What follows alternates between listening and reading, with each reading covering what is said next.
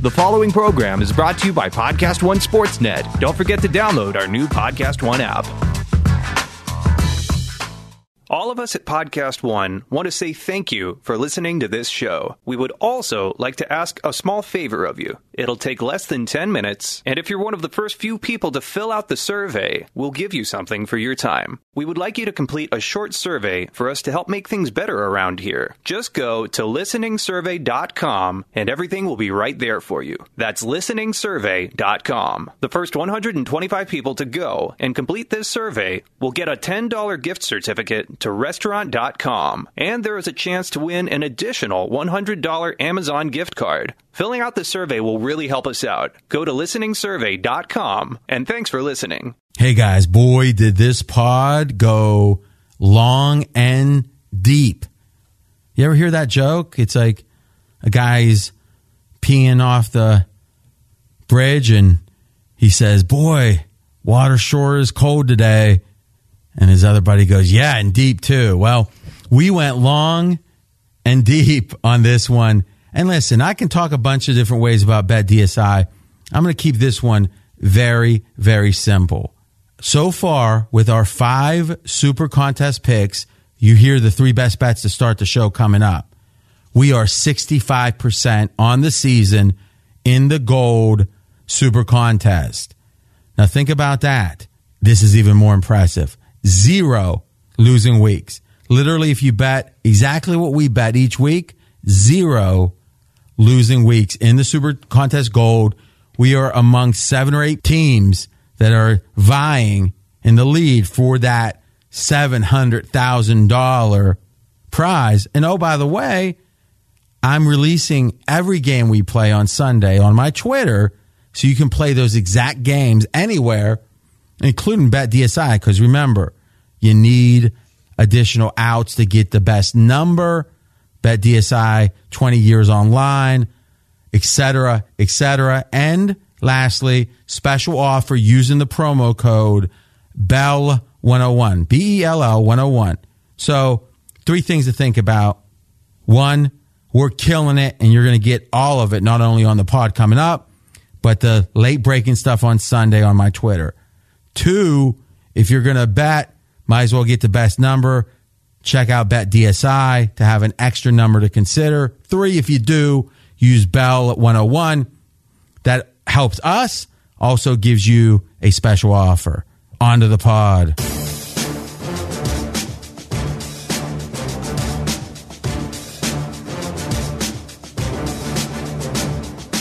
Welcome to RJ Bell's Dream Preview. Weekly winners from his Wise Guy Roundtable. Broadcasting from the pregame.com studios in Las Vegas. Here is RJ Bell. That's right. NFL Week 10 edition with my Wise Guy Roundtable. To my left, the Vig, Matty Holt. The Vig. In front of me, Steve Fezzik, only 2-time Super Contest champion. And making his return, college specialist waiting in sharp infested waters, Brad Powers. I'm RJ Bell. Good news, Matty. Brad was strutting like a peacock on the Straight Out of Vegas show, and I talked him into giving, I guess it was in the college football pod yesterday. He's giving back the -105.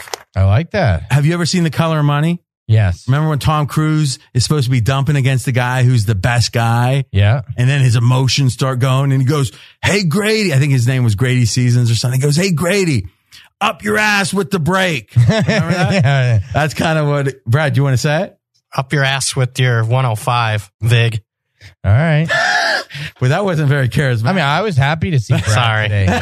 Let's try it again. Hold on. Good. You can take that 105, Fezzik, Vig, RJ, and stick it right up your ass. I don't need it. So you can thank me for baiting him into that. Thank you. All right, guys. Hey, I know a lot of you thinking Super Contest Gold. I think it's hard to bait him, though, by the way. No, it's easy. Fez and I bait each other because we both can, it's never our likes that actually end up bets. We bait each other into, all right, I'll take you on that.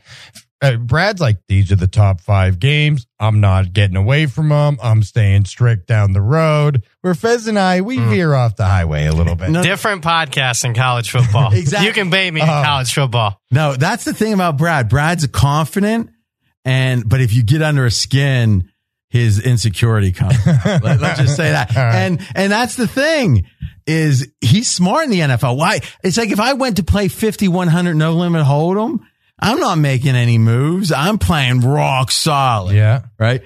That's what Brad's thinking here. But I give him credit. He's back. Speaking of that, let's see how everyone's done.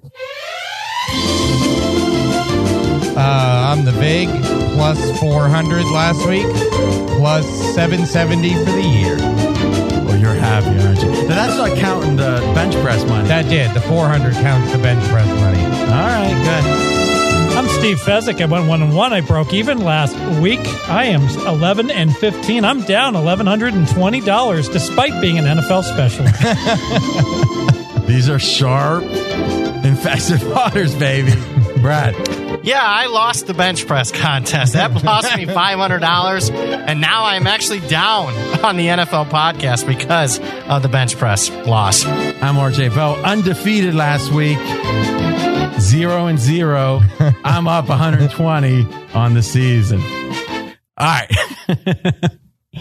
Let's get the bench press. Do you know I got the bench press results on Twitter?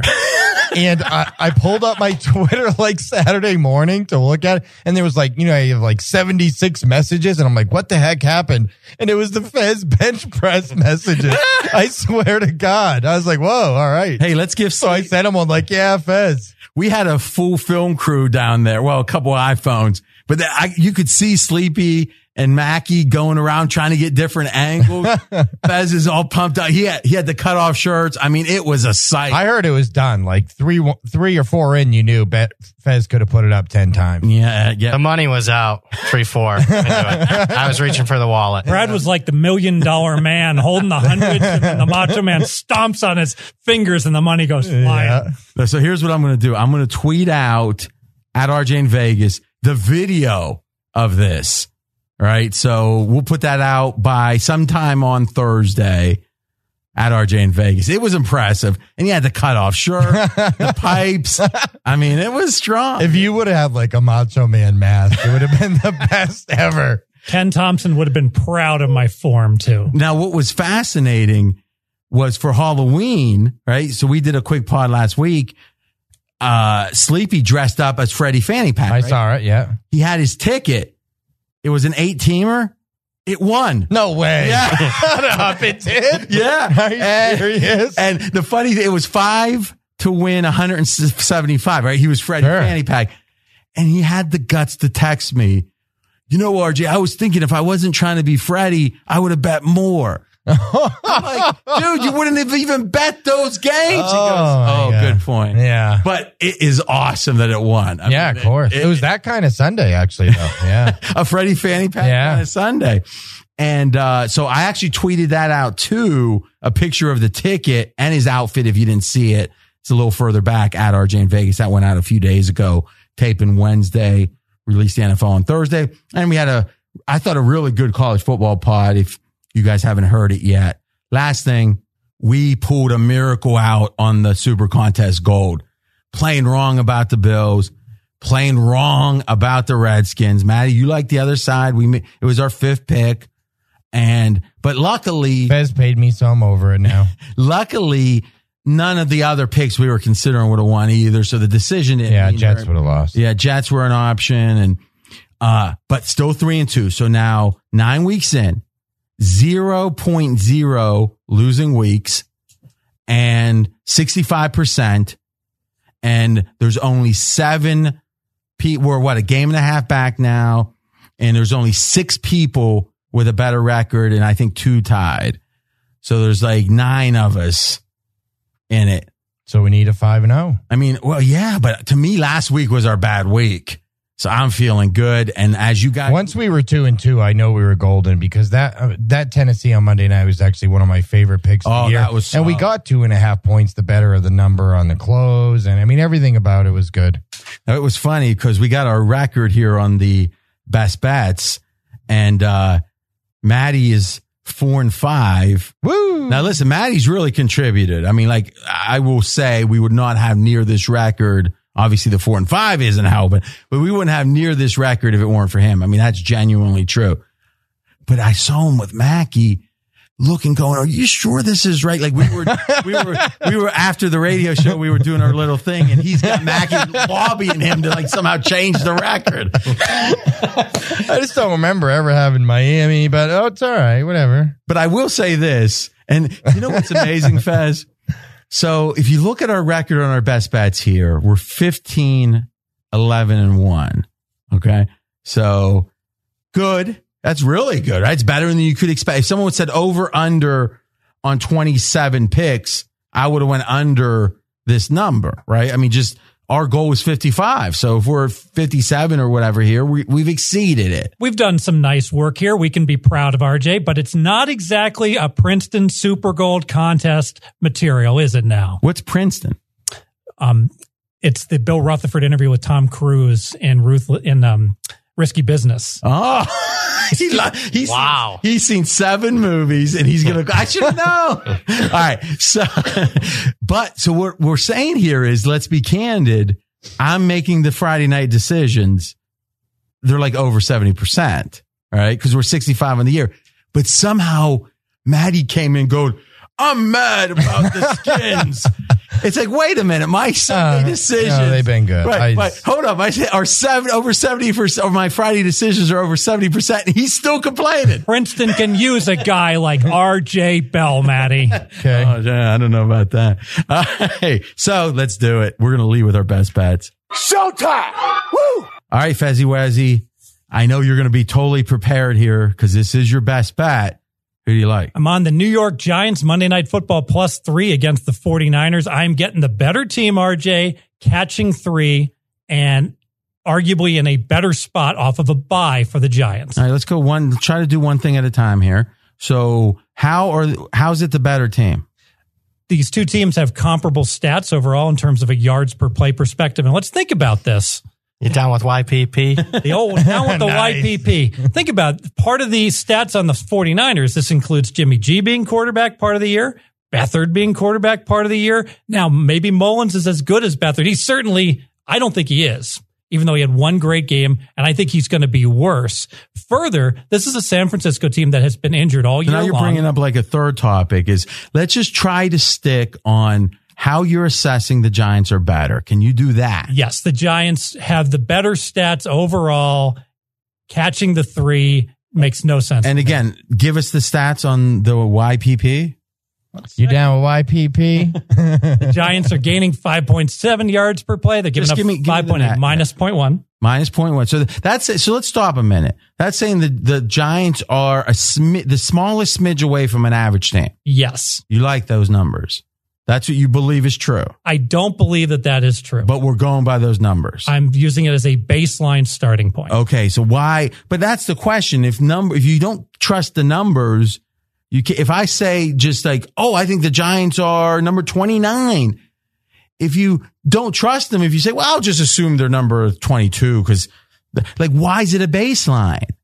Meaning it seems so illogical. Why use it as a baseline? Well, I think it's a great starting point, like a pitcher's earned run average in baseball, and then you can start making adjustments based upon that. Okay, but if you are making adjustments, why not just start with the adjust? So what are why are the Giants yards per play so deceiving? Because the Giants have had several games where they were down large and they made fourth quarter comebacks down double-digit scores where Eli got a whole lot of passing yards, and that improves their offensive yards per play.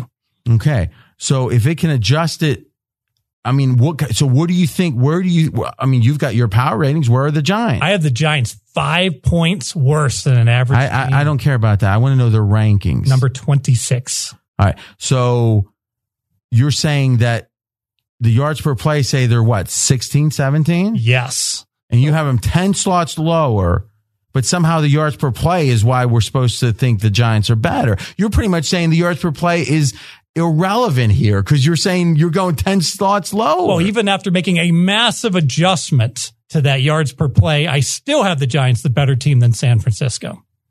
Okay, so you got the Giants at what number again? 26. All right, Football Outsiders has them 24. I have him 25. Okay. And you got San Francisco where? I have San Francisco 2 slots lower, number 28. All right, so you have San Francisco 28. So the line's 3, you're saying they're about the same teams.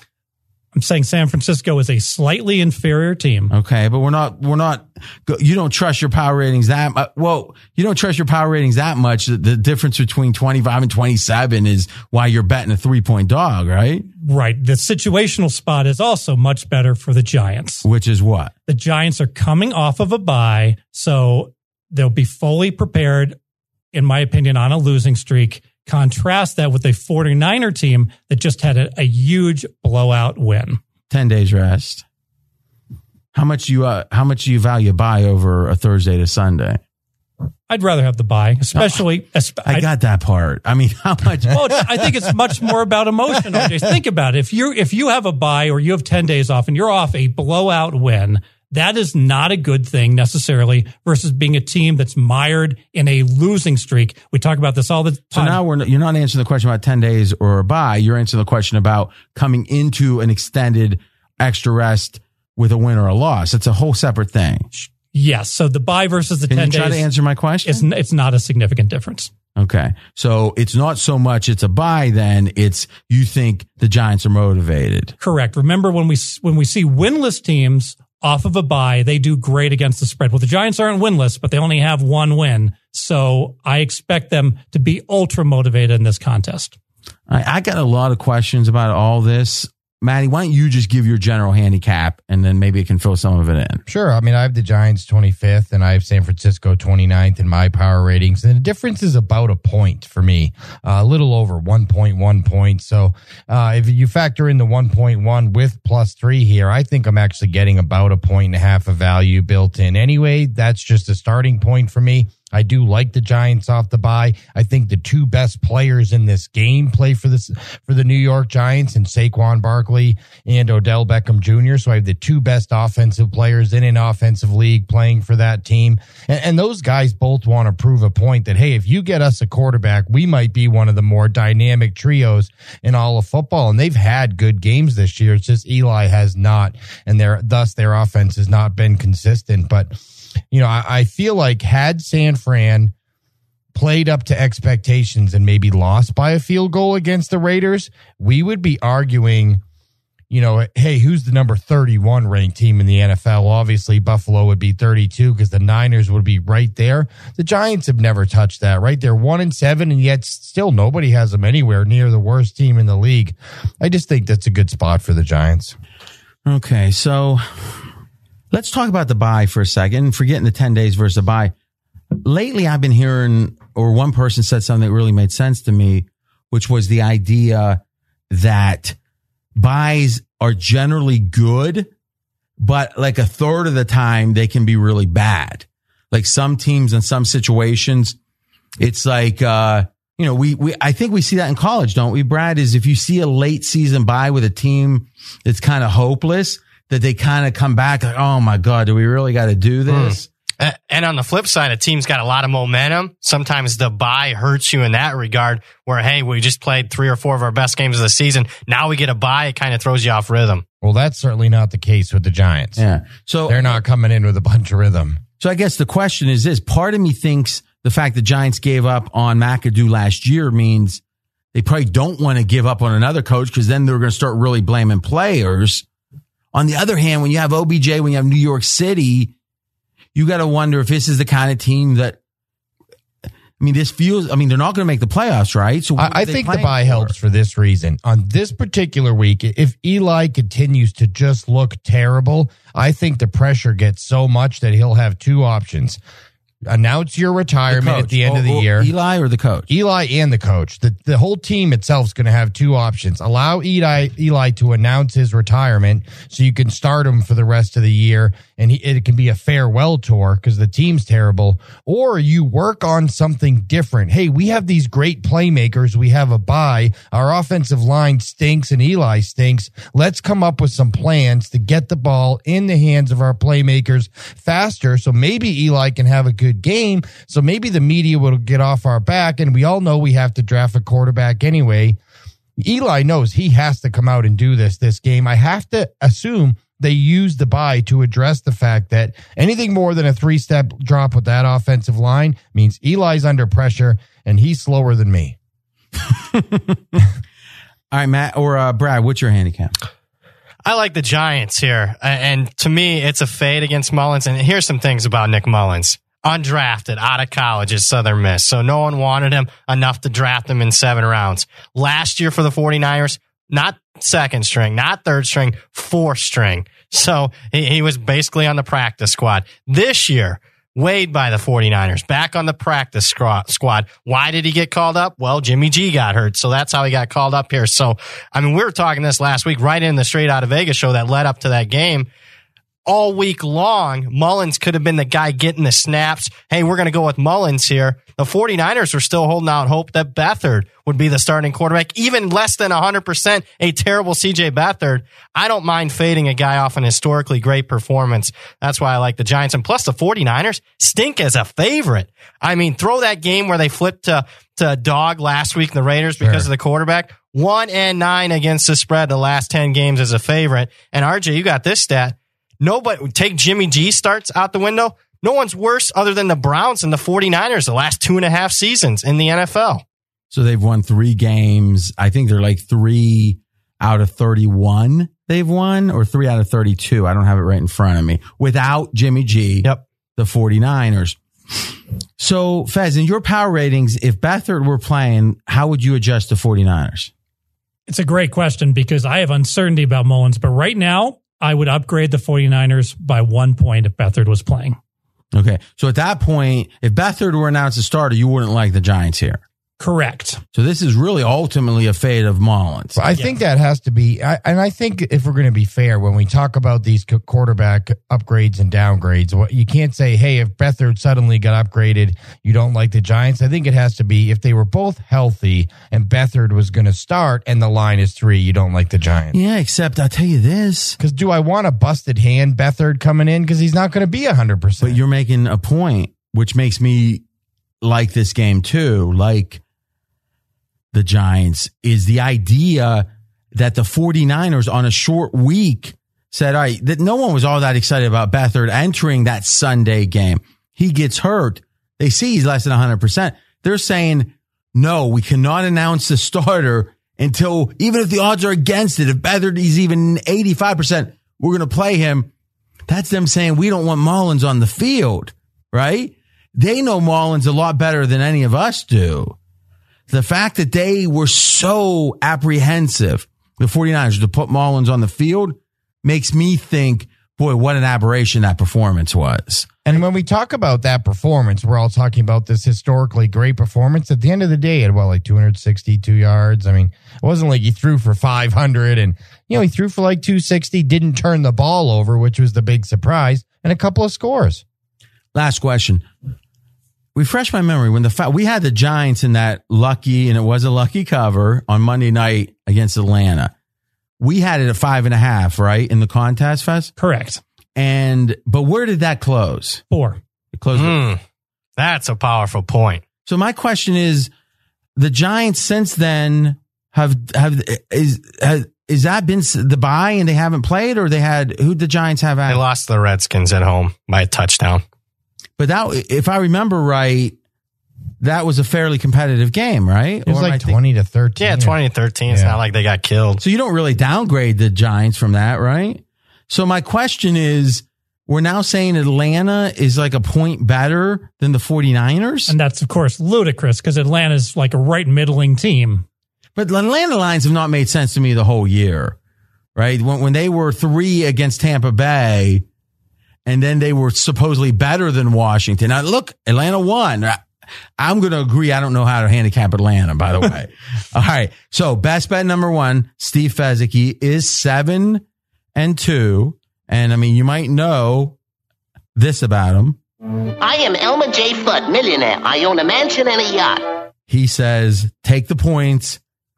He says, I'm going to hitch my wagon to Eli +3. No one is fading him. Matty Holt, not a great best bet record. We're expecting I'm on a 2-game win streak at least.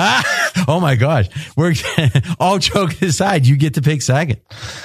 I'm going with the Detroit Lions here, +6.5 against the Chicago Bears. And, this is a game for me that right away stood out as, a division rival and a perfect situation of maybe, when Fez talks about too much of an upgrade or downgrade off a win or loss. Well, we saw the Chicago Bears last week, probably get way too much of an upgrade for less than 200 yards of total offense, but because of all the pick sixes. And, I don't want to keep ragging on Nathan Peterman here because all those weren't his fault. Several of those balls were tipped last week. But I mean, what a bad performance by Peterman in the Buffalo Bills offense, making Chicago look better. And this has kind of been the case for the Bears all year with these turnovers that they turn into scores. And that's without Khalil Mack playing last week.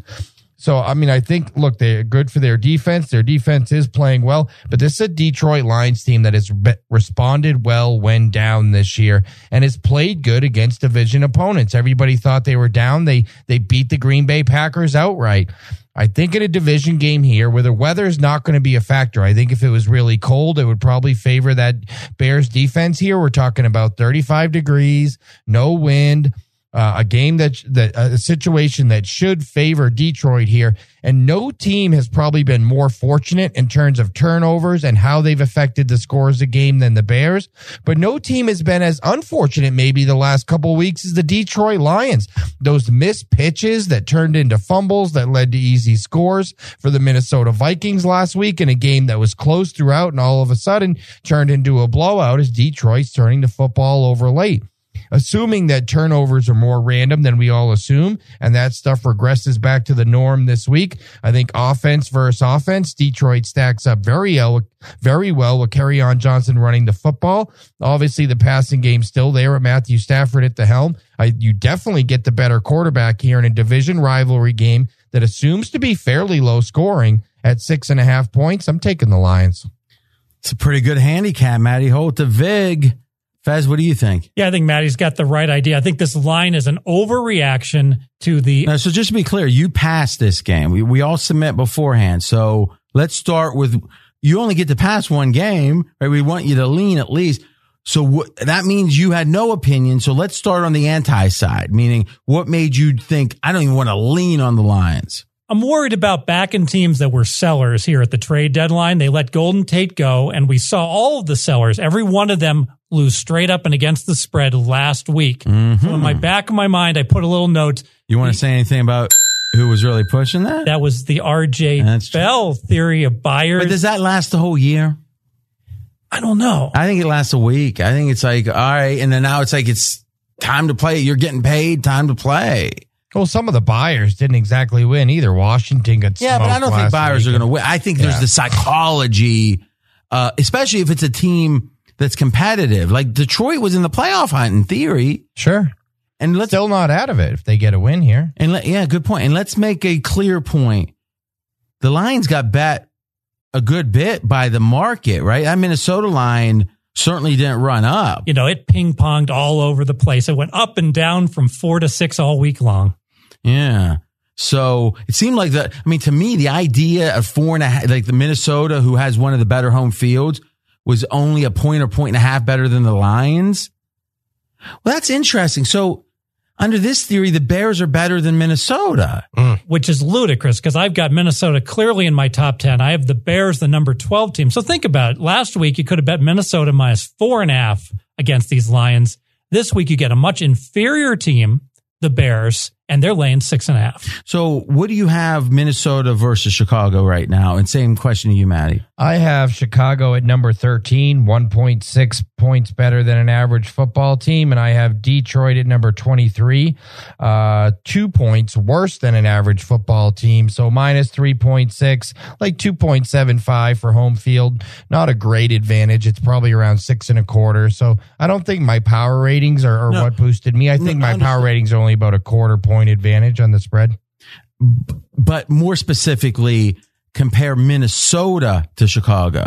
So again, I have Chicago at 13. I have Minnesota at 11.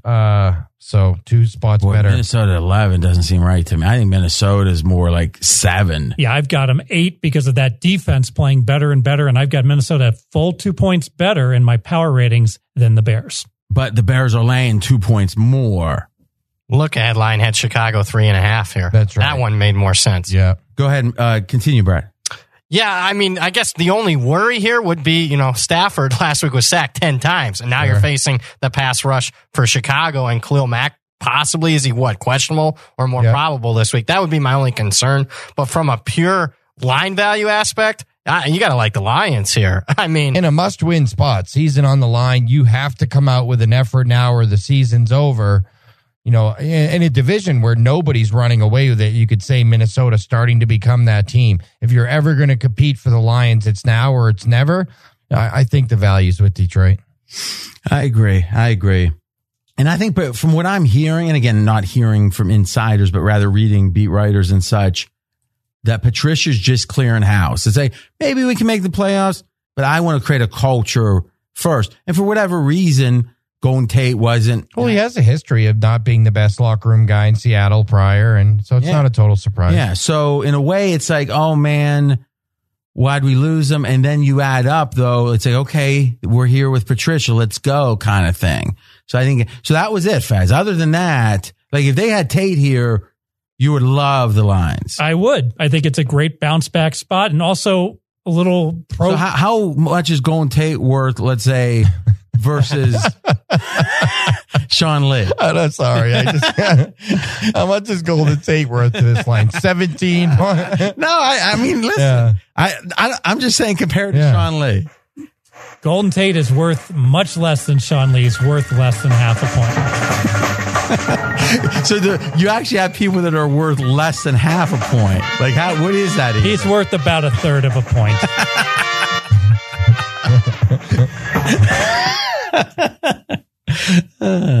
Gotta love it. Any closing thoughts?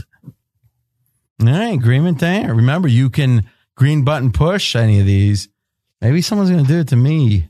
Oh, he's got the I just couldn't find it. You said green button. I went, where is my button? Yeah. All right, I am going with, and I did have the Bills. Oh, by the way, I got so many people on Twitter. You were talking about it, Maddie, saying, how in the heck can you bet the Bills? And it's like, that's the whole freaking point. And I actually have a new concept here I've never discussed before. World premiere.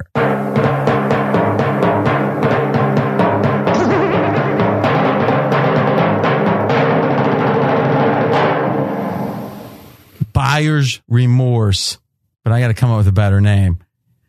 And here's the thing. If you bet on the Chiefs, let's say last week, and somehow, some way they win by 4, you're going to say, hey, I had Mahomes. I had Andy Reid. Oh, the Browns got unlucky. And you can find something. The odds that Kansas City was going to lose that game by like 14 were very small.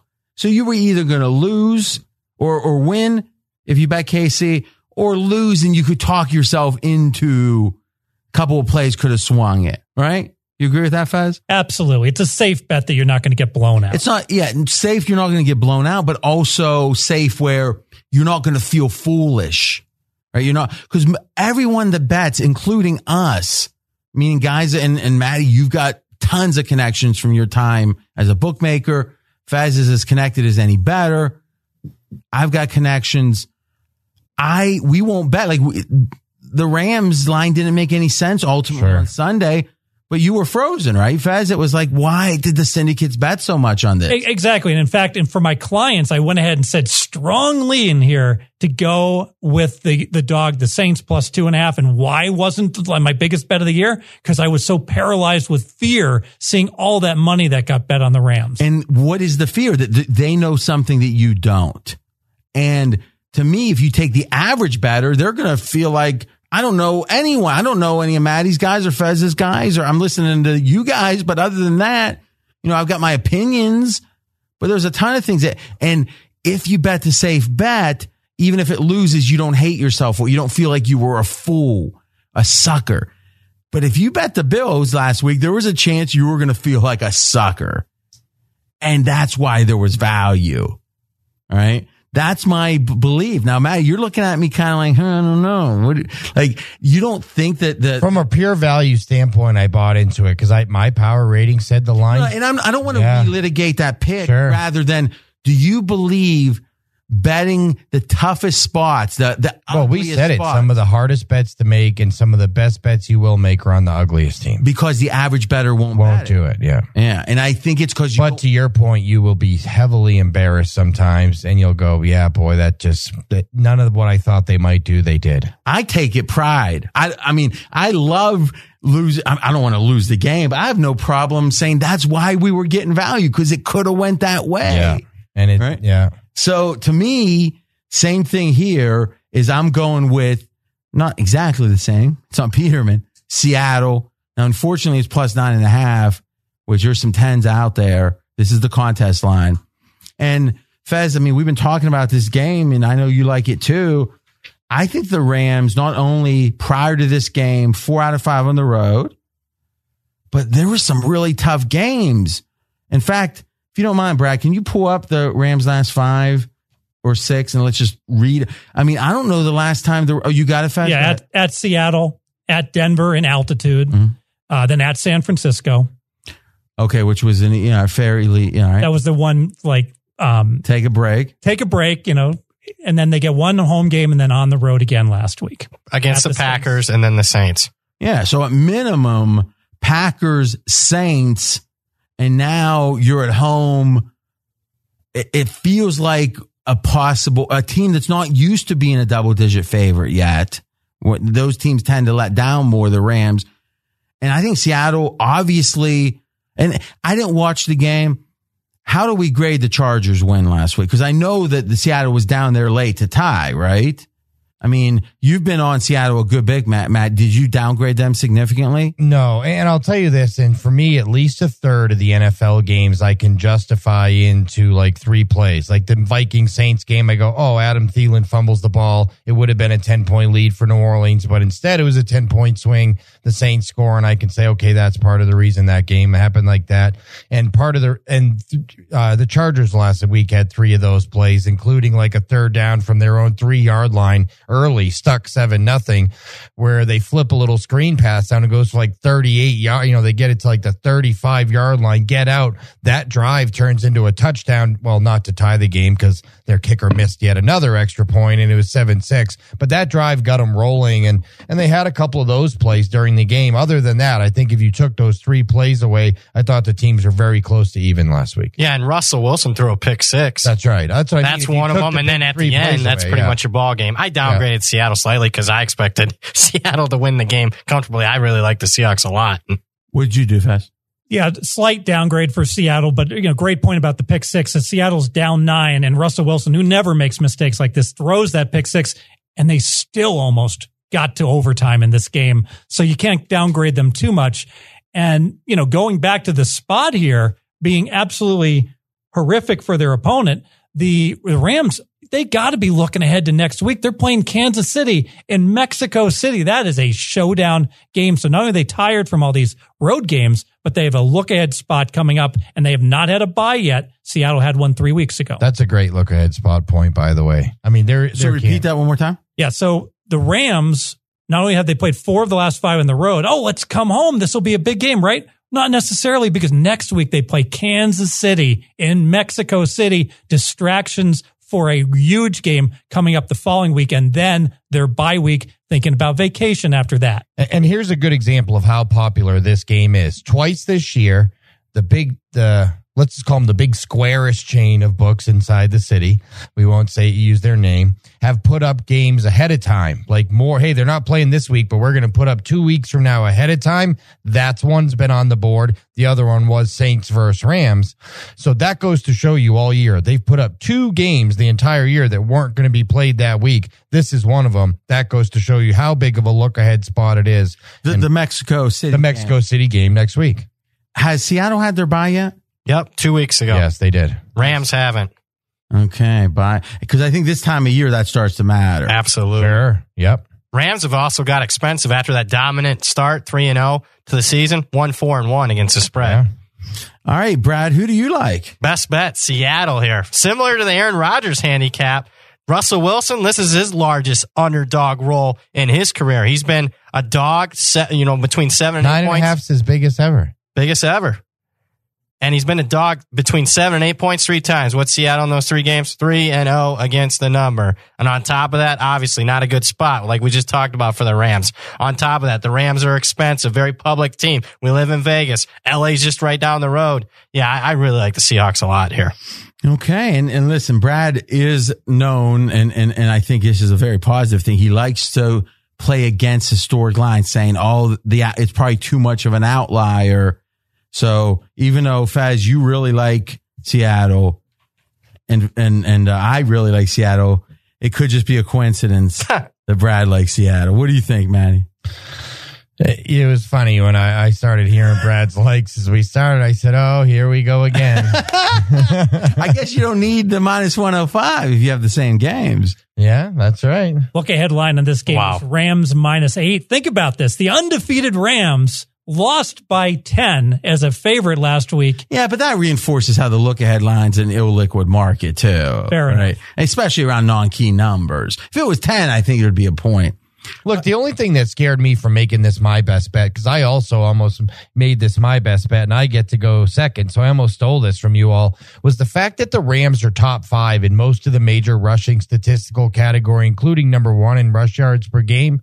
And Seattle, as great as their pass defense has played this year, a top 3rd pass defense, their rush defense is essentially in the bottom 3rd in, yards per rush allowed. In fact, in yards per rush allowed, I think they're 30th or 29th. So my only fear was Rams get the lead late by 7 or 13 and start pounding the ball against a rush defense that isn't necessarily the best at stopping the run, but every other way in this game. Can't we flip it the other way and say Seattle's running the ball effectively and the Rams rush D is their weaker spot? Or is that fair? Actually, I think the Rams pass defense is their second spot. That secondary has given up as many big plays as any team in the National Football League this year. But that goes to the point, and I don't think I heard you say this, but you were saying it before the show, that you think the Rams defense is the most overrated unit in football. I do. Compared to what the preseason expectations were and the narrative coming into the season. Oh, they signed Aaron Donald. Oh, Marcus Peters and Aqib Talib. This defense is going to be the best in the NFC and shut people down. And what we're seeing is, and it happens in secondaries all the time, where Marcus Peters isn't an elite level corner anymore and he can't stay with guys. And Aqib Talib's been banged up and in and out. And, Aaron Donald's amazing and they still get sacks, but they don't actually, when they don't get a sack, they give up yards. They give up yards after the catch. And this defense at best as a whole has been average. Yeah, Rams giving up 6 yards per play, giving up 4.7 yards per rush, both below league averages. Football Outsiders has their defense ranked 16th, which looks mighty generous if you ask me. I agree. Okay, well, if you look at Football Outsiders, they do split, and I'm a big fan of the pass run split. And understanding that the injury, obviously the Rams D-backs are more injured than they were earlier in the year, but they have pass defense number 12, rush defense for the Rams number 24. So based on that, Rams against the run's a problem. Sure. Statistically, some of their numbers say they're a little better than that against the run and a little worse against the pass. But, maybe just from a grading perspective, they are. And again, that's why there's a lot of different numbers. I'm a Football Outsiders guy because they at least try to take into account a lot of things I think other numbers don't. Now, I didn't notice this till now. Dave Essler has his best bet. I don't know who it is even. By the way, Maddie, on Twitter, somehow we become nemesis, and I like the guy. He's like my fishing buddy or something. And no. Let's be honest. Is you and Dave approach handicapping almost in opposite directions. We do. Yeah, we don't. And coming up here in a couple weeks, right after Thanksgiving, Essler's here. I'm here. And I was thinking, I'm just going to throw this out. That week only, we go $1,000 a bet. I'm not saying we have to, but that might be interesting. I'm open to it. We'll talk about it. All right. I think it's going to be great. Let's see who He's on.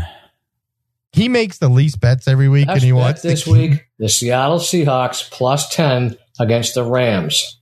The Rams showed last week they're not invincible.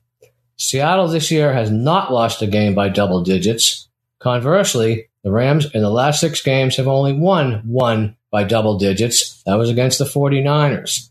Seattle's defense, I think when they lost Richard Sherman, then Earl Thomas, Cam Chancellor, everybody thought they would suck. But they're coming together. Last 3 games, Seattle has allowed 297 yards per game. Not too shabby. Last 3 games, Seattle has allowed 14 points per game. Rams, 27. Defensively, you guys know I love my third down stops. Seattle is 7th in the league. Rams, 24th. You guys know I love my turnovers. Seattle, 3rd best in the NFL turnover margin. This line is telling me that the Rams are 13 points better than Seattle on a neutral field. I don't think Seattle is 13 points worse than anyone. I like the Seahawks. That's interesting about the whole double digit thing. I mean, Seattle, Yes. Good defense. What do you think, Fed? Oh, I agree with Dave. Yeah. No, you look like your eyes were darting around. I don't understand his 13-point difference. Yeah, it'd be 7. No, Because the Rams are home. Wait a second. So Rams are home. Oh, okay. I think he just did a little wrong math there. Yeah. Okay. So the Rams are home. So if this were in Seattle, it would swing 6. If it was neutral, it would swing 3, but it would go to 7. Okay. Yeah, obviously misspoke there, but I thought the analysis was right on. The only thing, look, and I guess if me and Dave are going to be nemesises now, even though I like the guy, then I got to point out a couple things. I think when you start using sample sizes, and this is something he does that I tend not to do, and I'm not saying it doesn't work or it's ineffective, is, he's saying Seattle last 2 games, Seattle last 3 games. Oh, Rams last 3 games did this. The Rams played the Saints and the Packers, and they had a pretty tough load the last 3 games, where Seattle played the Lions and a bye, and then the Chargers at home, and strength of schedule in a 3-game sample size, numbers can be all over the place. So you were saying like when Fez uses yards per play, like in week 4, it's like that. You down with YPP? All right. So by the way, if whatever limits we go with, 3-6 or whatever, when Dave's here, he'll have to make the 5 picks like everyone else. Sure. So, okay, guys, best bets. We got 3 in. Let's recap. Fez. Monday Night Football, New York Giants +3 against what is surely to be a Nick Mullins that will not look as good as he did last week. No need to handicap it. Best bet. Battle of the old NFC North. Detroit Lions +6.5 versus the Chicago Bears. Please never do that again. I'll keep it simple. I like Seattle. Started to do my old NFL Films Presents thing, and it was such a bad impersonation. All right. We're going to get through. We're almost an hour in. We're going to get through these babies in a half hour. I tell you, I was going through these notes and they're in some random order at this point. I apologize, guys. I'm just going to go in whatever order they're in right now. Saints, Bengals. Saints favored by 5.5 on the road. Fezzik likes Cincinnati. Brad, you go first. I like Cincinnati here. Well, I mean, just do the home away splits here. Are you kidding me? You wouldn't want to take Cincinnati +11.5 even at New Orleans? I mean, gimme there. And I got a question.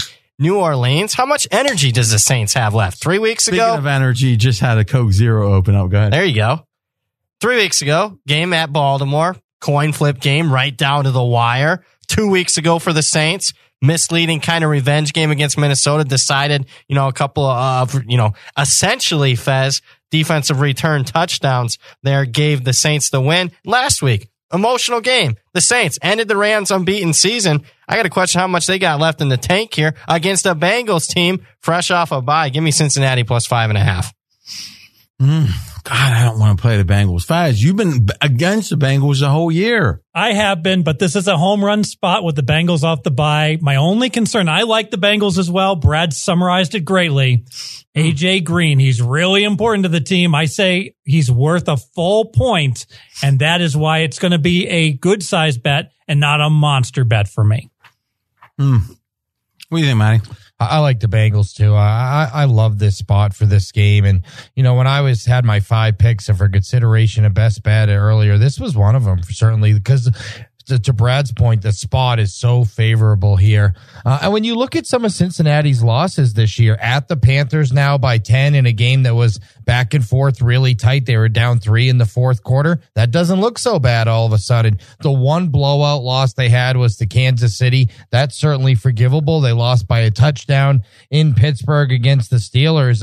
I know they allowed Tampa Bay to come back in that game prior to the bye where they had that great big lead. Tampa Bay came roaring back and tied the game on the Fitzmagic comeback, but they were blowing Tampa Bay out. I think the bye helped them because they were really banged up. The spot heavily favors Bengals. I would only play them. The weather favors them as well. 44 degrees for a dome team in the south heading north. Yeah, we're back to that 44. I mean, I don't understand that. I'd love to do some analysis. That's interesting, Fez. My weather guy that you stole, have you talked to him about 44 degrees is going to matter? He's much more of a wind than a temperature guy. But for some reason, you keep talking about the temperature. Yes. What would if the Bengals had lost 2 more of those coin flips that they easily could have? I mean, is anyone really calling? I guess Tampa Bay's a coin flip at that point when they come back. And right, what was it? Miami, Atlanta, and then the Miami game. They trailed 3-17 in the fourth quarter. Yeah. So if they lose 2 more of those, this line's what, 7.5? No, 6. So if the Bengals have 2 wins on the year, you're saying it goes up a point. Maybe it's 7.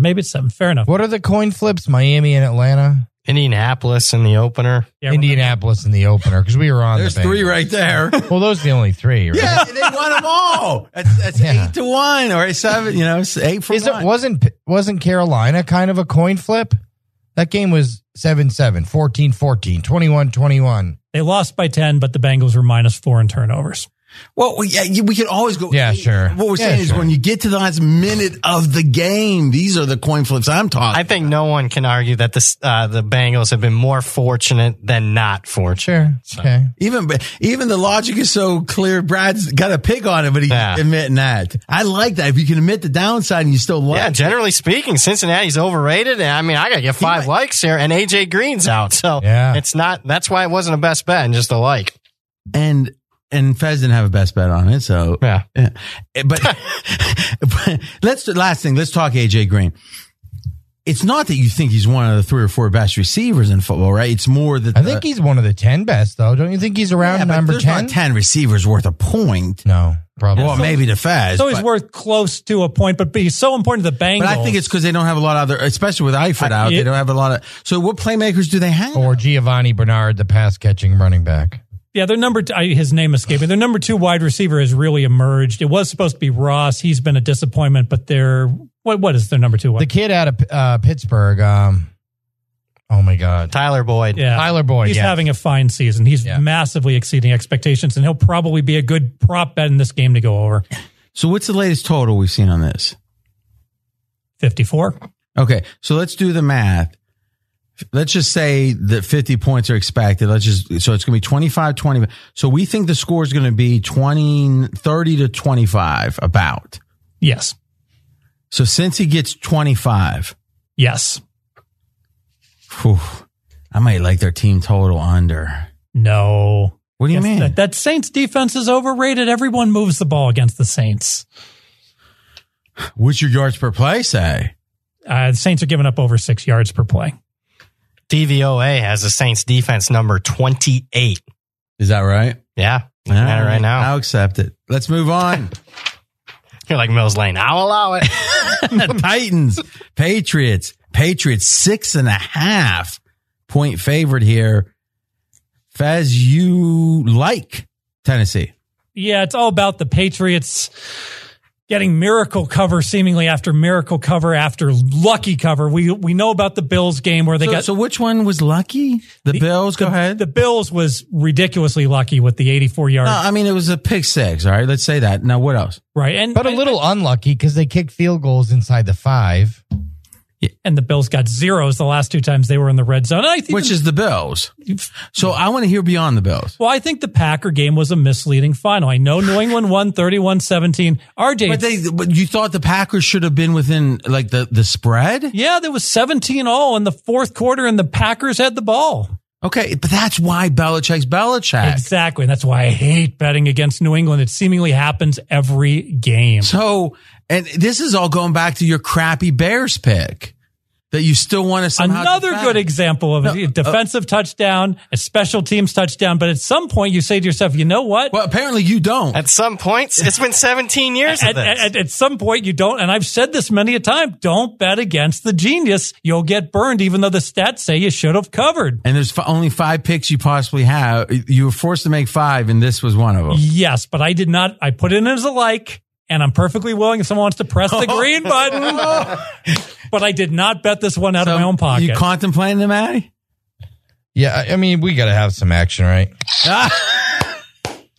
And look, I don't love it. I actually landed on Fez's side early, but then I looked at the game a little deeper and I said, look, Belichick 12-5 against his former Patriot players or assistants. He tends to be successful against his guys when he has to coach against them, and he seems to get up against them. And the other stat that really stood out to me, because I was thinking, look, is it Mariota? Could I blame it on his injuries? Why does this Tennessee offense stink so bad? Because it's a bad offense. Well, they have the second highest percentage of plays that are run plays in the entire NFL, but yet they're ranked 29th in the league in yards per rush. So they run the ball all the time, but they don't do it very effectively, averaging less than 4 yards per rush. Yeah, I'll take the other side. I'm thinking about doing it too. And you know why? It's because here's the thing about Belichick, and I've never said this before, but I think it's true. If you are multiple against him, meaning you can run and pass, or on defense, you can start the run and start the. No, I'm not saying great in both because you'd be a great team. The Patriots have trouble exploiting you. If you're one dimensional, you've seen many times that a Patriots defense isn't all that good, but when they're against a one dimensional offense, they just shut them down. Belichick can shut down. And can Tennessee throw? Where's Tennessee throwing right now? So they're passing. Let's look at the Tennessee passing stats here. Pass completion percentage 17th, yards per pass 28th, passing yards per game 31st. Yeah, it's pretty bad. But I would make the case. This is an example. The king to the stats. That the stats are the king to the stats. Where I look at the stats and I follow. That doesn't mean you're the king. You're the slave. The slave to the stats. The stats are wrong on Tennessee. Let's think about this team. So Mariota. Why are they wrong? Because Mariota got hurt. So I do agree there was some injury. Gabbard had to play a couple games, and then Mariota had nerve damage to his elbow. He could not feel his wrist. He had to wear a glove on his hand just to grip the ball. So I think looking at all those crappy passing stats is making Tennessee's offense look a whole lot worse now. There's a whole lot better now than they were at any point during the season. I still don't know. I mean, they scored 19 points against the Chargers. They scored 0 points against the Ravens. I mean, they did have a big breakout last night against Monday against the Cowboys. Yeah, that number 3 Cowboys defense. It's the first time Mariota's been healthy all year long. He came off the bye week. He wasn't healthy in any of those other games, including the London game against the Chargers. So speaking of that, Fez, on Straight Out of Vegas, you said on Monday the Cowboys had the 3rd best defense in football. Do you want to reconsider? Yes, I would like to reconsider. Where do you have them? The Cowboys were a borderline top 10 defense, and now that Sean Lee is hurt again, they are a middling, middle-of-the-road defense. They're above average. That's above average defense. Even without Sean Lee? Yes, for sure. The next governor of Texas? All right, pregame.com stats and information. Well, actually, Mackie did a little research here. You might not like this, Matty. Patriots. So we looked at all Belichick's assistants. If they coached on the Browns, they coached on the Patriots. We split it up. Pats, you're right, 11-5, but against the spread, 8-7. And oh, by the way, Browns former assistants 3-4 straight out, 4-3 against the spread. So nothing's jumping out of like, making statements, but small sample. But what it does show, too, is that he's not taking empathy because let's say that the Patriots are probably a vast favorite. He doesn't appear to be taking empathy on his former assistants and no, that's a good point, especially his bigger favorites. Let's see when they've been real big favorites. So 13.5 here. He lost against the spread. 20.5 he lost against the spread. Oh, this is interesting. 10.5 he lost against the spread. 15.5 he won. So he's 1-3 laying double digits, which isn't here, but it speaks to the big spreads, empathetic. Hey, we don't have to blow you out. Yeah. I'm going to pass because more I think about this, I lean Patriots for sure. I'm not going to bet it against Fez. And here's why. This line would be 13.5 then, right? So, or 12.5. I mean, that 12. They were 6.5 point dogs to Dallas, Tennessee. Well, yeah. No, I know. But that's saying Patriots are 6 points better because the home split. That seems very feasible to me that the Patriots are but the Titans obviously get upgraded off that performance, right? I mean, a point and a half? Yeah, a point. I got the Titans rated right in the middle of the league right now. Yeah, so should the Patriots? That's fair. So let's think about that. Who's the 30th team? Like, read me. It's the Bills, and go ahead. Give me the worst teams. My 31 is Oakland. All right. Agreed. Who's 30? Cleveland. All right. Who's 29? Arizona. You think you would have Cleveland as a dog against Arizona? I would. It's real close. So hold on. Mine is 32 Buffalo, 31 Oakland, 30 Arizona, 29 San Fran. All right. Who's 28? Miami on me. All right. There's a good one. I mean, that's a team you could see playing decently, right? I mean, in a given spot. Miami at home or on the road against New England right now is what? 13 or 14? At least. Yeah, 13.5. All right. This is saying if Tennessee were in New England, it'd be 12.5. And Tennessee is how many points better than Miami? They're a good 5 points better. Ooh. Yeah, there's something wrong with this line. That's why you're not going to press the green button? I don't.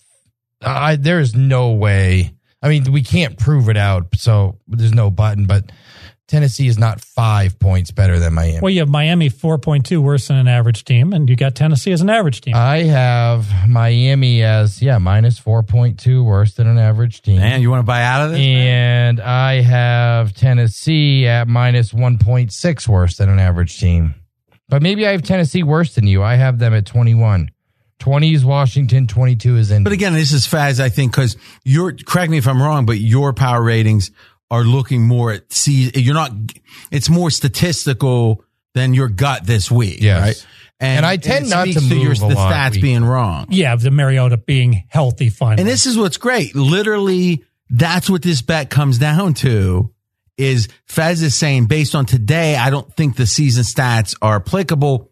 You think they are. That's the bet. Sure. That's instructive. Strong. I'm passing. Next game. The Browns. So Fez, I'm confused. If you got the Browns worse than Arizona, but somehow you forced us to lay 1.5 with the 49ers. Or what were we laying? What were we laying ultimately? The contest is 1.5. At Arizona. Okay. We were laying. So you're saying San Fran with Beathard would be laying like 2 or 3 at Cleveland. Things have changed, RJ.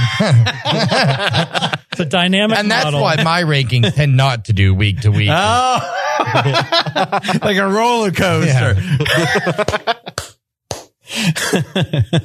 So why did you let me bet? Because Fez, be honest, Friday night. Now, by the way, guys, Fez had the first time I've ever seen him have his third drink. It got a little scary. I mean, he was screaming, he was bragging, he was talking about women. Woo! It really was. Well, let me just say it like this. I don't mind telling you, I was wearing these $600 custom-made lizard shoes and this $13,000 Rolex when it happened. Perfect drop. That's exactly what I was thinking. I mean, he was going wild. And I said, let's go crazy and go with Kansas City for the 5th pick. He's like, no, the market moved 0.2 points. You lost your mind. Hey, what? The pros are going to come in and take 8.5, RJ. You want to lay 8.5? That line could close as low as 7. You've lost it. But I'm confused.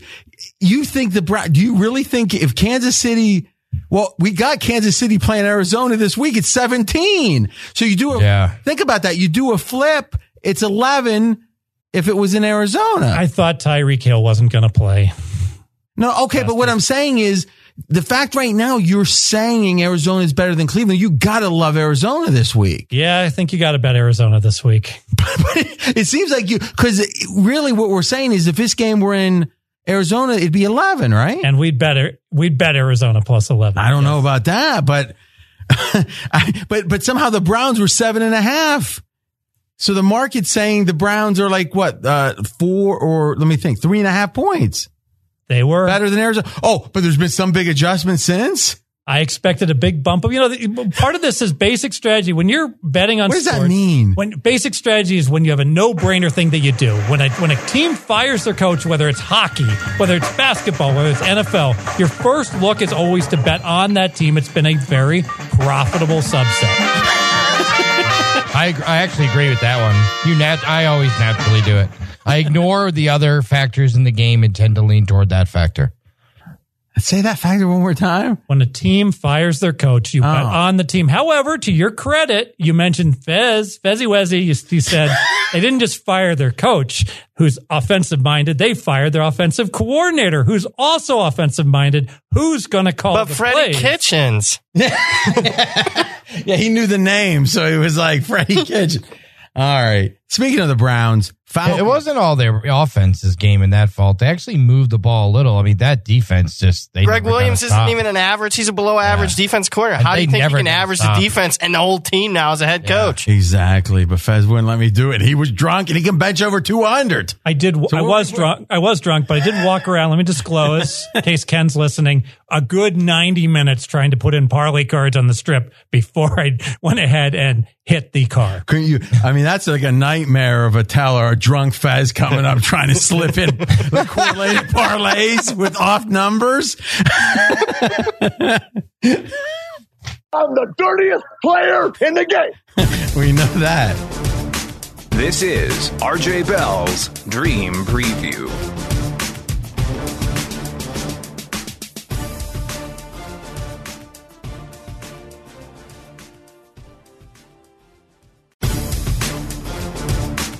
Now back to RJ Bell's Dream Preview. All right, Falcons favored by 5 at the Browns. Boy, the Falcons are getting some up. Boy, this feels like I just don't know if I trust this Brown staff yet. Let me see here. Lean. Why don't you start, Matty Holt? Tough one here. I think you have to lean Browns. And it's 4. So the super contest is 4. The market's 4. So Browns catching 4 at home against the Atlanta Falcons. By the way, so just to be clear, and I'm looking pregame.com right now, 5 dimes, 4.5. Let's look at Vegas. I don't see a 5 in the world. Caesars are 5. And Stations are 4.5. And Coast are 5. So there's 2 of them within 10 minutes from here. No way. I mean, I don't know about the world. Okay. I do see one now. What? But all that said, let's call it 4.5. Sure. Okay. I still think you have to leave Cleveland. Whether it's 4, 4.5, or 5, I still think Cleveland's the right side in this spot, probably. Atlanta coming off a big play, a big game coming off the bye. But this feels like a spot where the Browns are supposed to get their legs under them a bit. They're supposed to build this offense, with an extra week of preparation with the new coordinators. And it certainly historically has been a flat spot for Atlanta coming up from the warm weather to play in Cleveland. Okay. It's only a slight lean for me, though. Yeah, lean to Cleveland, all about, I think you want to fade Atlanta. The narrative out there is, they had their problems and they fixed it. Atlanta's won 3 in a row. Well, how impressive is this winning streak, really? They beat the Giants. Yeah, they won, even though we got lucky and covered, they won convincingly. They beat Tampa Bay. at home, and they had one very impressive game. They crushed the Redskins at Washington, but I watched that whole game. I was live betting that game, in fact, and they were carting off Redskin offensive linemen off the field. And I remember as I was betting, we were like, oh my God, Atlanta's going to kill them. They got no one left to block. It's a good point. And in that Tampa Bay game, remember, I bet the Falcons. They very easily could have lost that game and definitely shouldn't have covered. So let's do the flip again. You're saying Falcons are 11 at home against the Browns, which implies, and Tampa was 3 at Atlanta. So you're saying Tampa's 8 points better than the Browns? It seems like a little bit of an overreaction. And it really, I thought last week felt like people were down on Atlanta a little bit, where I wanted to be on them. Now I feel like they've overreacted to Atlanta. But Atlanta's always been one of those teams that had a really sexy YPP. And because of that, I think it's easier to back them. Very sexy YPP on offense. Yes, that's what I mean. Their offensive YPP numbers have always been so attractive that it's, even after a couple bad ones, they have one good game and it's easier for the bandwagon to come back on and say, see, look at this YPP. And also, or not also, but otherwise, I mean, 4.5 is very common, and the fact that Super Contest has this at 4 is saying they're taking a little bit of a position on the Browns. I'll say this game's so close to where the number should be. If this line was 3, I'd lean Atlanta. I'll tell you this, I know that his numbers aren't great, but we had Tampa. Remember, I forget, wasn't it? It was Tampa at home -3 against the Browns, right? That we bet. Mm-hmm. Yeah, and it tied and pushed. Wow. So we're saying the Browns have been downgraded and Atlanta upgraded 8 points in the last 2 weeks. Some of it's an overreaction. To Fez's point, Atlanta played its best game of the season last week. They whipped Washington. Yeah, but like you said, Fez, I think that's a faulty final. Yeah, I'm not saying they shouldn't have won, but I'm saying if you come in kind of banged up and you lose multiple offensive linemen, you're in trouble. Yeah, I agree. But we all have to agree is their most impressive looking performance. What's the total in this game? 50, I think. 50.5. Let me ask you this. I think most people agree Tyrod Taylor and Mayfield, probably now looking at Mayfield after more than a few games, not that much difference, right? I've got it at a 0 adjustment right now. Okay. Interesting. Taylor doesn't bring them back against the Bucs. There is something, and I heard an interview on The Herd today with Hugh Jackson was on. He said one of the things we needed was a super confident guy to say, hey, we're mired with this history of the Browns losing, but Baker's personality is bigger than that history. I do think this is, if the Browns do fall behind by 14, Mayfield is the type that could bring him back.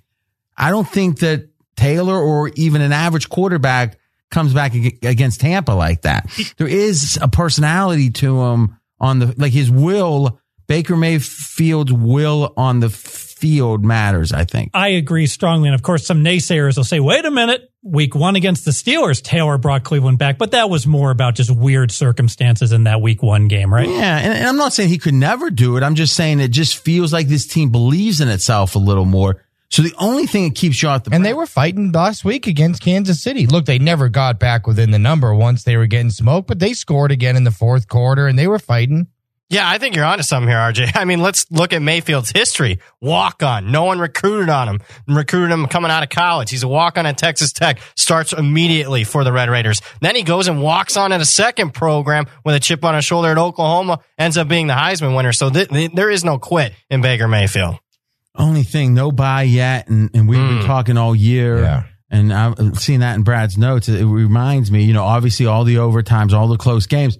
And now the emotional tumult of that coaching change. And a lot of personnel changes too. Carlos Hyde and the running backs and some receiver changes with Gordon going.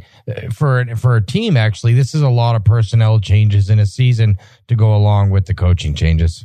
I'm actually now hoping the Falcons win by 21, a little fluky, and then the Falcons will be way overpriced next week. I like the way you're thinking. That defense is not going to get healthy the whole year. Speaking of this game, last thing, Matty Holt's nemesis, Dave Essler, has an opinion. Cleveland, Atlanta. I think Cleveland gets instantly upgraded without Hugh Jackson.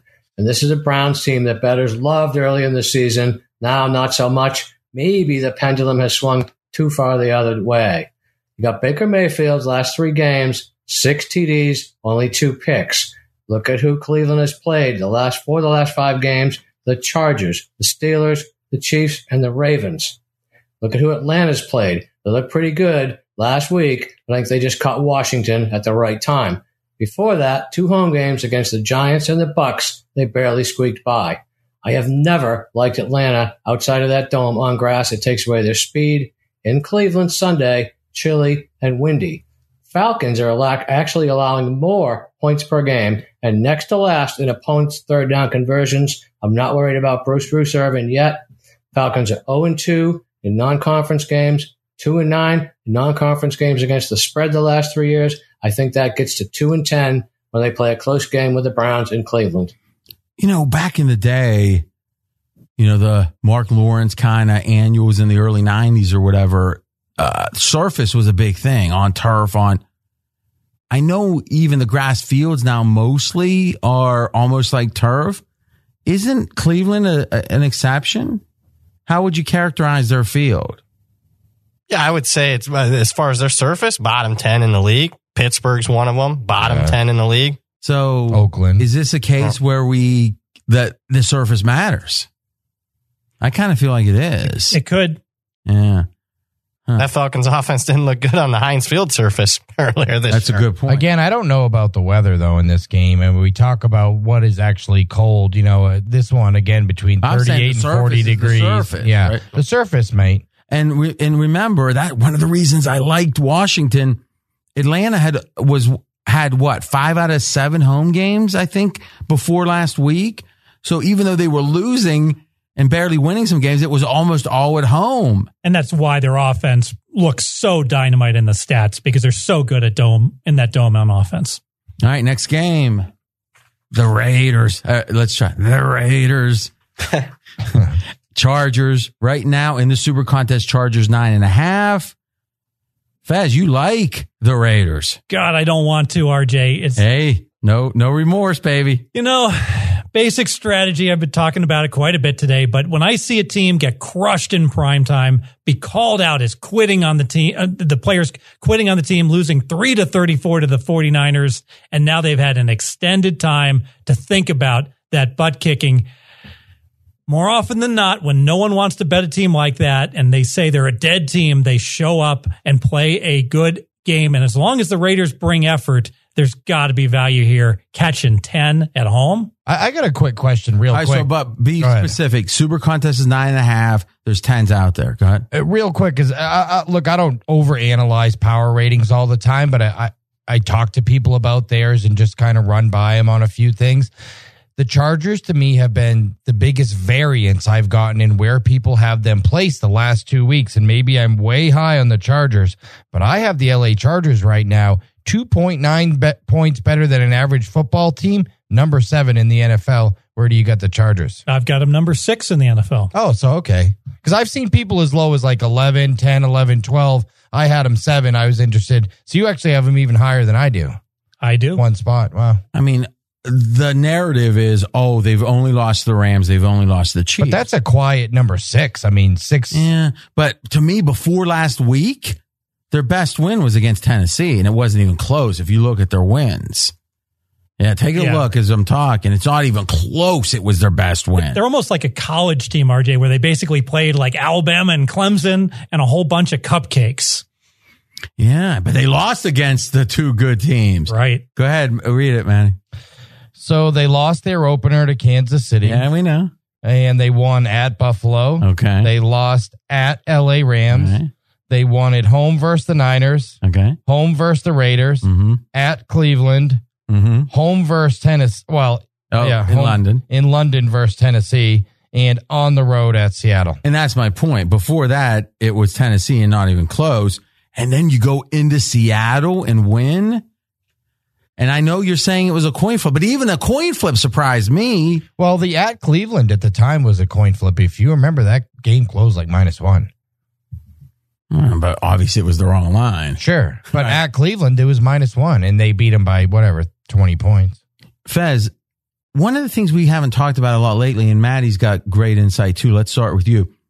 The market tells you sometimes with the late moves, hey, we really think the general market. So let's say this, the syndicates, the biggest bettors will say, we think the market's wrong on this team. What did the Chargers close against Seattle?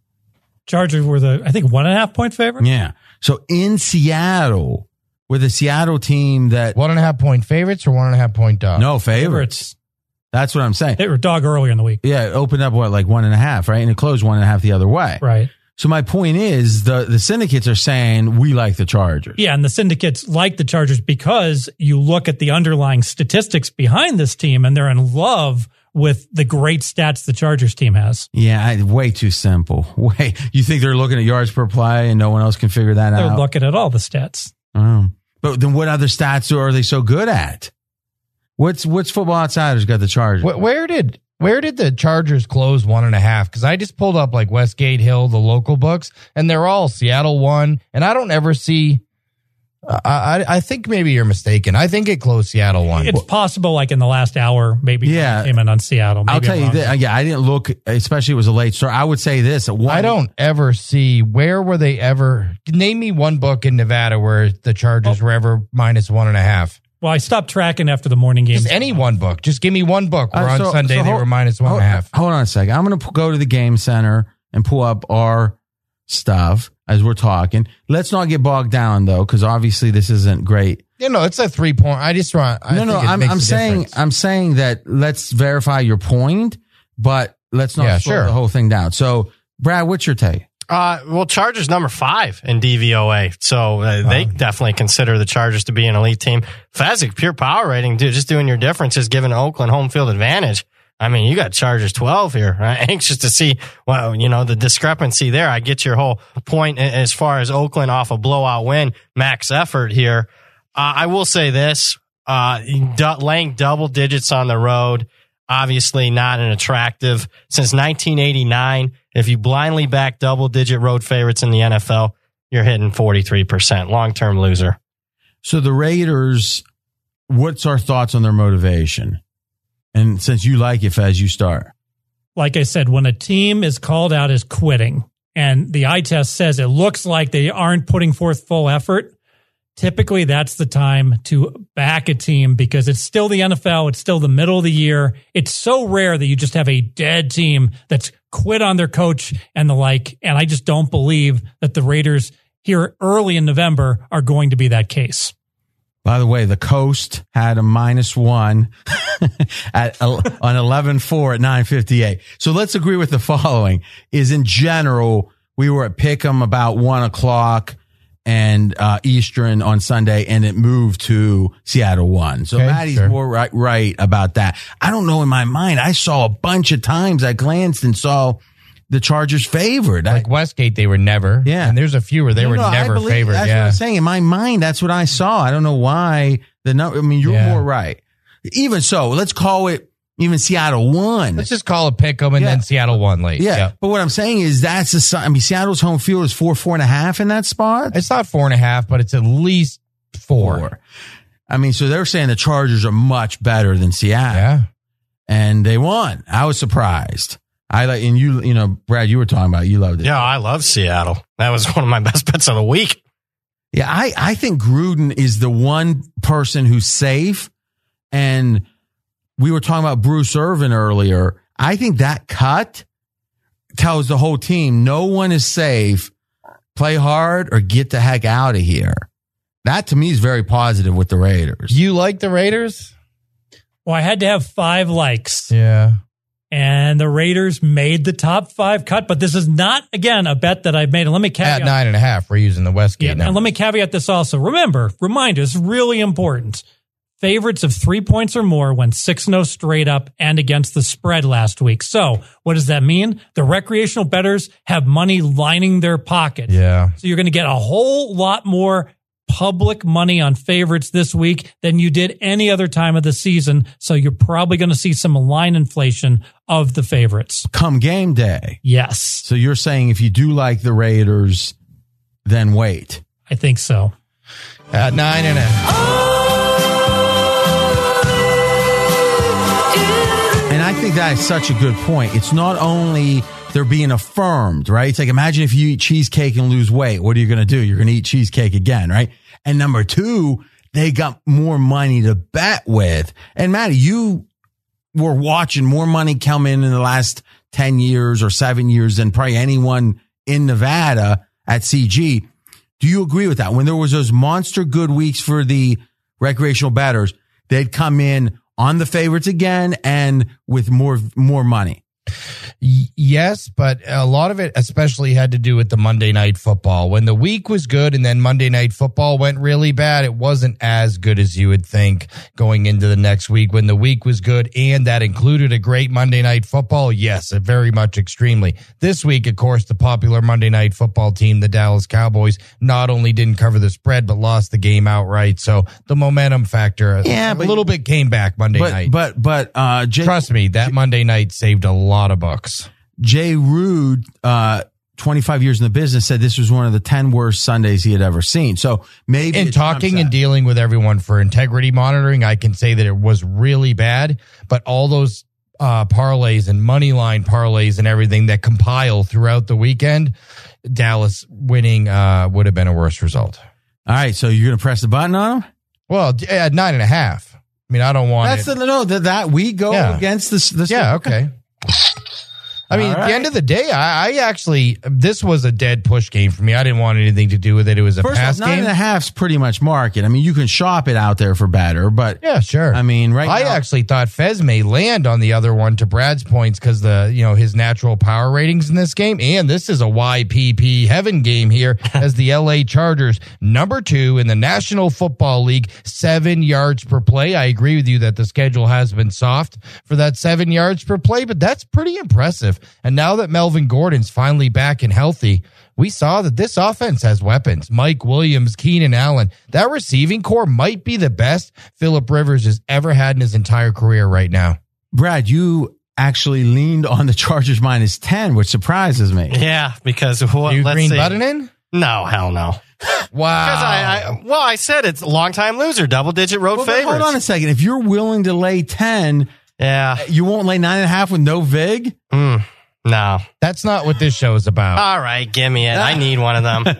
Because don't throw that green button. Fez, you're getting, Matty he was. I'm not happy about this. May have to tease me some Chargers down to 2.5. Now, Matty, have you ever read Dostoevsky's The Gambler? No. Crime and Punishment? Brothers Karamazov? No. Okay.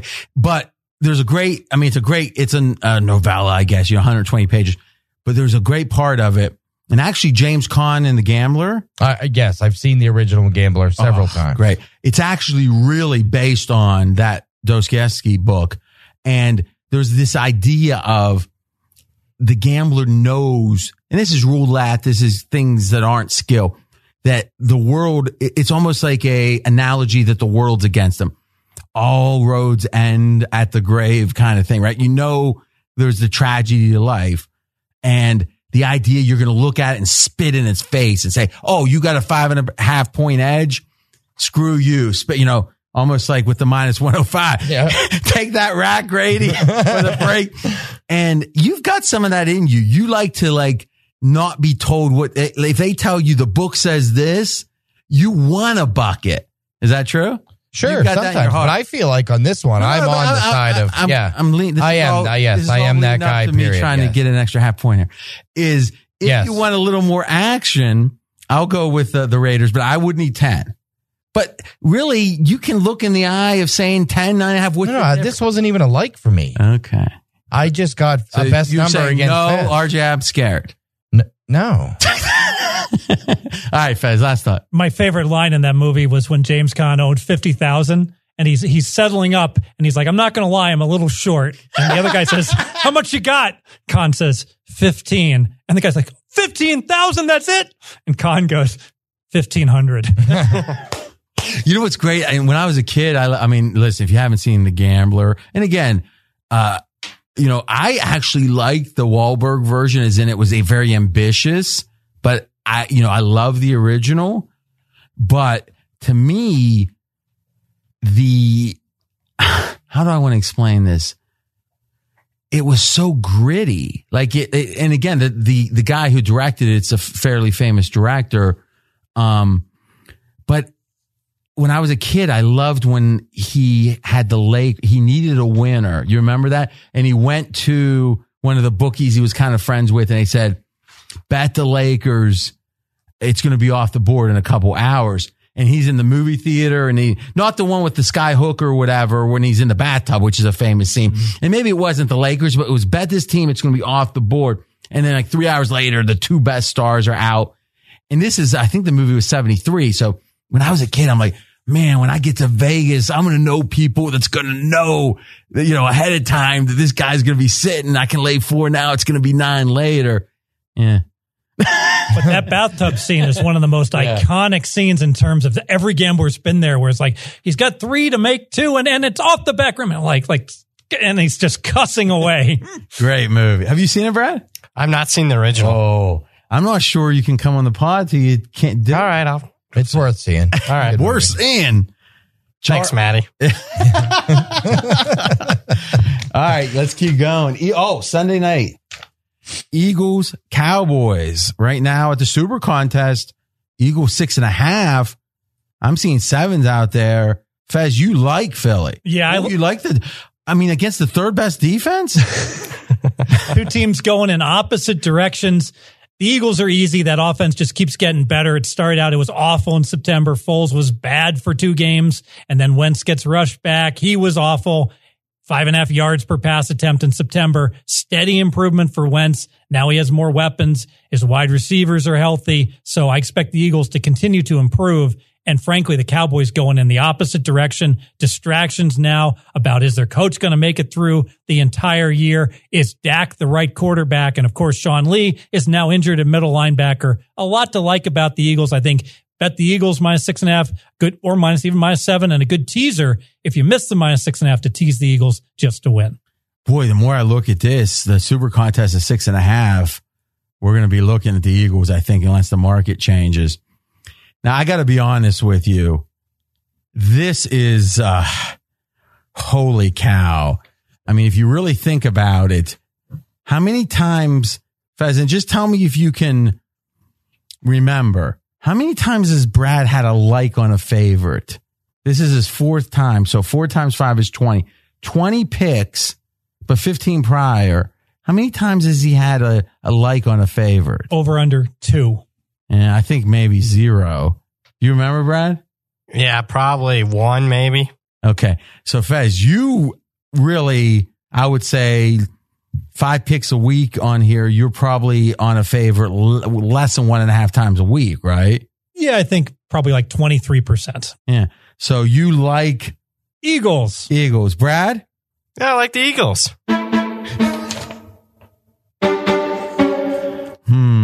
Go ahead.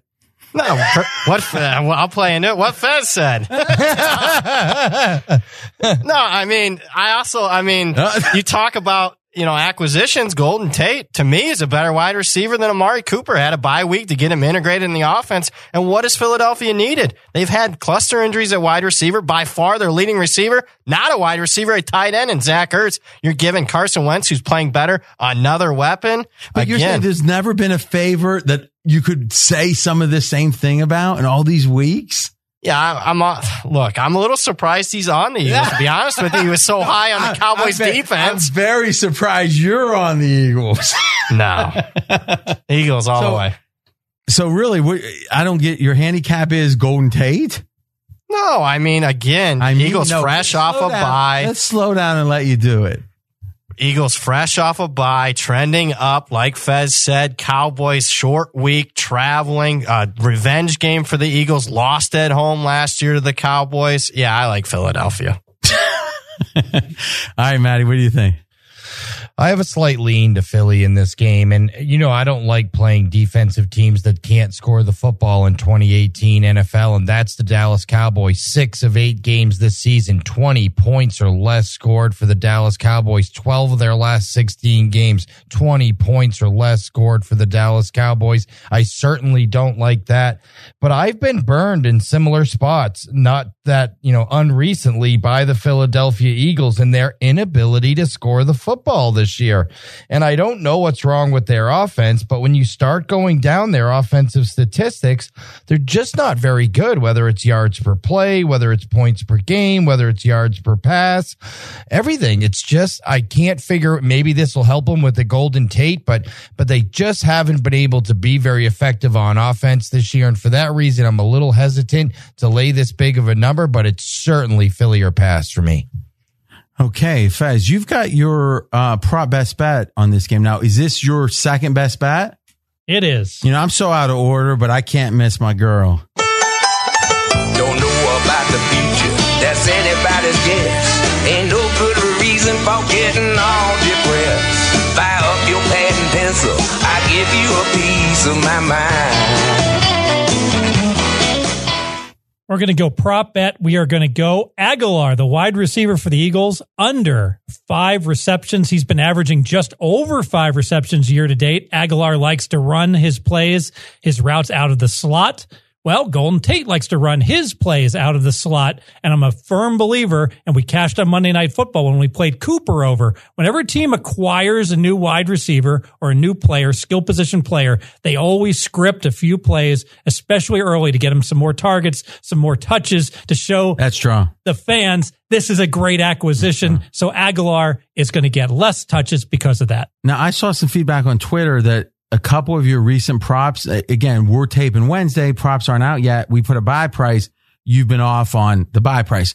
All that means is don't play it. Is that fair to say, Fez? Yeah, absolutely. So the Denver, I think this is going to be one as well. And I think you're really good at these. I've lost every time I go against you in them.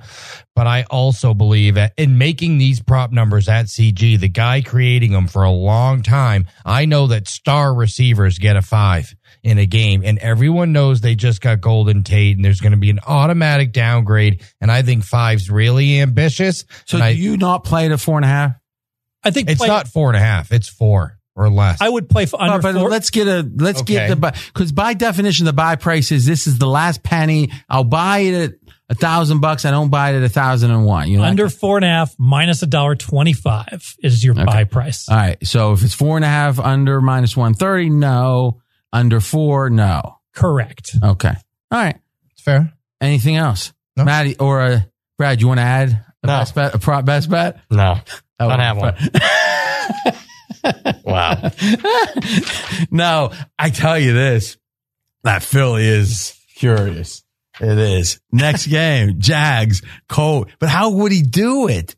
Again, I think you know that 7-Eleven guy Fez gives his full card to every week. Yeah, I text him. Do you really? No. The guy said, oh, jeez. Colts favored by 3 against the Jags. My, oh my. Matty, you like this one. Yeah, I do. Look, and I was one of the first guys to jump off the Jacksonville Jaguars bandwagon early in the season because I said there's a fundamental issue with this problem. They are a run-first, front-runner team where they get out in front of you, they play really great defense, they pound the football and take advantage of your mistakes. And, of course, that kind of game plan went awry for them early in the year with Leonard Fournette getting hurt, TJ Yeldon behind him being hurt. Their wide receivers came out of the gate hurt this year, including Marquise Lee. So a lot of problems. And then schematically, their team, their super physical defense doesn't necessarily fit the rules changes in 2018 NFL. So I thought they had to make some changes. And I thought they were overvalued, even though they went through a stretch where they only scored single-digit points in 3 out of 5 games. This bye couldn't come at a better time for a team in the Jacksonville Jaguars. We still have to remember, from a pure roster standpoint, this is still a top 5 defense in the National Football League. Yeldon's going to be back now. They've had a bye week to catch their breath, kind of revamp that offense to, hey, this is who we need to be. I feel like 4 or 5 weeks ago, this line would have been Jacksonville 3, and now all of a sudden I'm catching 3. I'm going to go ahead and take the points here that say the Jags get back on track and handle the Indianapolis Colts this weekend. Boy, this is a classic value bet, right? That last cigar, Warren Buffett style, that last draw off the cigar you find in the gutter. Look at this ATS margin down minus 13 against the Chiefs, minus 35 against the Cowboys, minus 17 against the Texans. and -3, 2.5 against the Eagles. But I think you're right about the bye. And I mean, you got Coughlin still involved. I mean, it just feels like this team's not going to totally give up. This roster's still well put together. Yeah. Fez. Yeah, I lean to Jacksonville. Probably going to get the dead cat bounce here off of the 4 straight games that they haven't covered. And maybe you could argue that, like you said, RJ, they got smashed against the spread 3 straight times. Played hard against the Eagles in London. Very competitive game. And maybe that's a buy sign here where bottom line is Jacksonville has the better And they roster. can still win this division, right? Well, Houston's 6-3, so now it's getting to must-win time. But who's the second wild card in? I mean, it could be Baltimore. Too many good AFC teams. Chargers. You know, there's Chargers because they're behind the Chiefs. Okay, so we're saying Chargers are the one wild card. Who's the other? It's either Baltimore who's under 500 for it. It's a good point. Cincinnati's 5-3, but we expect that they're right going now. So Jacksonville really got to legitimately believe they can get the wild card. But do they have to win? Yeah, exactly. I'm just saying they haven't given up. Yeah, no, certainly not. So this is a circle the wagons type of game. The only So why not like it? Well, I like what Indianapolis is doing. I see this team improving week after week. That defense has been so much better. Against who? I mean, their last 2 games, tomato cans. The Bills and the Raiders, your 2 worst teams in your power ratings. Fair enough. But you only lean Jacksonville. I do only lean Jacksonville. T.Y. Hilton's back, and he's worth a full point. Yeah, obviously. So why only lean, Brad? I'm almost borderline like at this point. Fez? No, not because of Fez. He actually likes Fez. Yeah, I mean, seriously, sounds like you got more rationale to like Jacksonville than you had to like the Eagles. That's true. I mean, and the look ahead line was 1.5, and I get it. It's a softer, inefficient market, but shouldn't have been that inefficient. Both these teams off a bye here, so neither one played anybody. And to me, Indy 1.5, 2 sounds a lot more like the right number than a full field goal here. And it wasn't that long ago that this Indianapolis Colts team got absolutely run off the field by the New York Jets. That was only 3 weeks ago. And I agree. And the Jets haven't looked good. No. Packers favored by 9.5 in the contest, 10 other places. Dolphins. I'm gonna lead with this one. Let me see. 9.5. Yeah, I'll do it at 9.5. I like the Dolphins. I'm laying the gauntlet down. Someone wants to press the green button, get all kind of macho. I'm taking RJ down. You know, I mean, listen, I'm not saying that would be smart. I mean, talking about the great one, RJ Bell. But you have a chance to take me down. Any takers? Take? Bueller. I mean, this is a contemplation game for me. I was on a pass, but most of the bets I end up on the show are games I was going to pass. Let's hear the argument for Miami. I don't have any. Just have a gut. That's the best one. Yeah. Just a gut feeling, baby. That's what I don't get. And I've never wanted to say it. But it's like if you really like your pick, and then Fez usually is like debating you to try to stop you from pressing the green button, that's a tell that you actually don't like it. Right? And I could say one more thing. Do you know how some people get premonitions? I'm one of them. And it's the Dolphins. No? Look at Matty. Matty's the type that's like, I'm going to run for president. There you go. Yeah. Now jump on it, man. Come on, you and Fez. Oh, I got plenty of action already. But I don't like your side, though. I think gun to my head, I'm on Fez's side. Well, since it's no VIG, you should love it then. It's still a pass game for me. I'm already laying big points in 2 games, and to Fez's point, all the chalks covered last week. I don't want to be laying monster points in 3 games. So what makes you not like Miami? I just think that offense is dead right now. When you look at their last couple of games, I mean, they're not moving the ball at all. As bad as it looked last week, that game with the Jets and the Miami, which had no offensive touchdowns, period, in the entire game, and the Jets should have got there. The Jets had the better offense last week in that 13-6 loss. Miami did nothing and got that pick 6. 4 turnovers for the Dolphins. They win the game 13-6, despite getting severely outstatted. All right. Any thoughts, Brad? I just think, Green Bay, if they need a feel-good win, look at their schedule. at the Rams 2 weeks ago. Last week at the Patriots. What's upcoming? Oh my goodness, at Seattle, at Minnesota. If I ever want to put a positive spin on what we're doing so far in the season, it'd be this one. If I could put it on somebody, I would. Or you can say it's a sandwich spot. Yeah, that's true. You know, I'm having a mental flashback to when the Miami Hurricanes went to Pittsburgh. It was about 38 degrees, and I'm seeing all these college players shivering on the sideline. So we're back to the 40 degrees is going to matter. Yeah, but this one's going to be 44. I had 38, so now that is a big difference. So if the temperature actually kicks off below 40, I will be a lot more confident because I feel strongly a team that's had to play and live in 80 degrees every day that has to go to below 40 degrees, that is a key temperature point. Here's my main reason now that Maddie's backed off. I think the Packers and Aaron Rodgers are beyond the typical this is the bounce back spot because that's the handicap is just lost a tough game against Rams, tough game against the Pats, and it was close late. And now you got to win. You're below 500. I think almost like the Steelers, when they're in that motivational spot that is like a first level motivation, often they're not motivated. It's only when they get a second level motivation. If anything, all this internal discord with the Packers, I think 2 tough road games, I think they're fatigued right now. I think his team figures, hey, we're almost double-digit favorites. We can win this thing. Worst case, tie game late, Rodgers gets us out of it. I don't get any sense of margin here. Let me ask you this, Fez. Of all the teams laying, let's say, between 9 and 11, which I think there's 3 or 4 of them this week, 3, if I said, I'll give you, 10-1 if they win by 30 or whatever would be a fair number, wouldn't the Packers be the last one? Like, Packers getting true margin here. Wouldn't you say last one to do that? No. I think the Packers could get true margin because I do feel they absolutely want to beat up on someone. I've noticed in these temperature games, crazy things can happen. Oh, he's back to the 44 degrees? Wait a minute. You just said in 44 degree weather, crazy things can happen. I think it's an advantage that's not priced properly by the marketplace. No, I'm not saying maybe that's true. I don't think so, but you're saying crazy things happen when it's 44. I'd rather it was 34.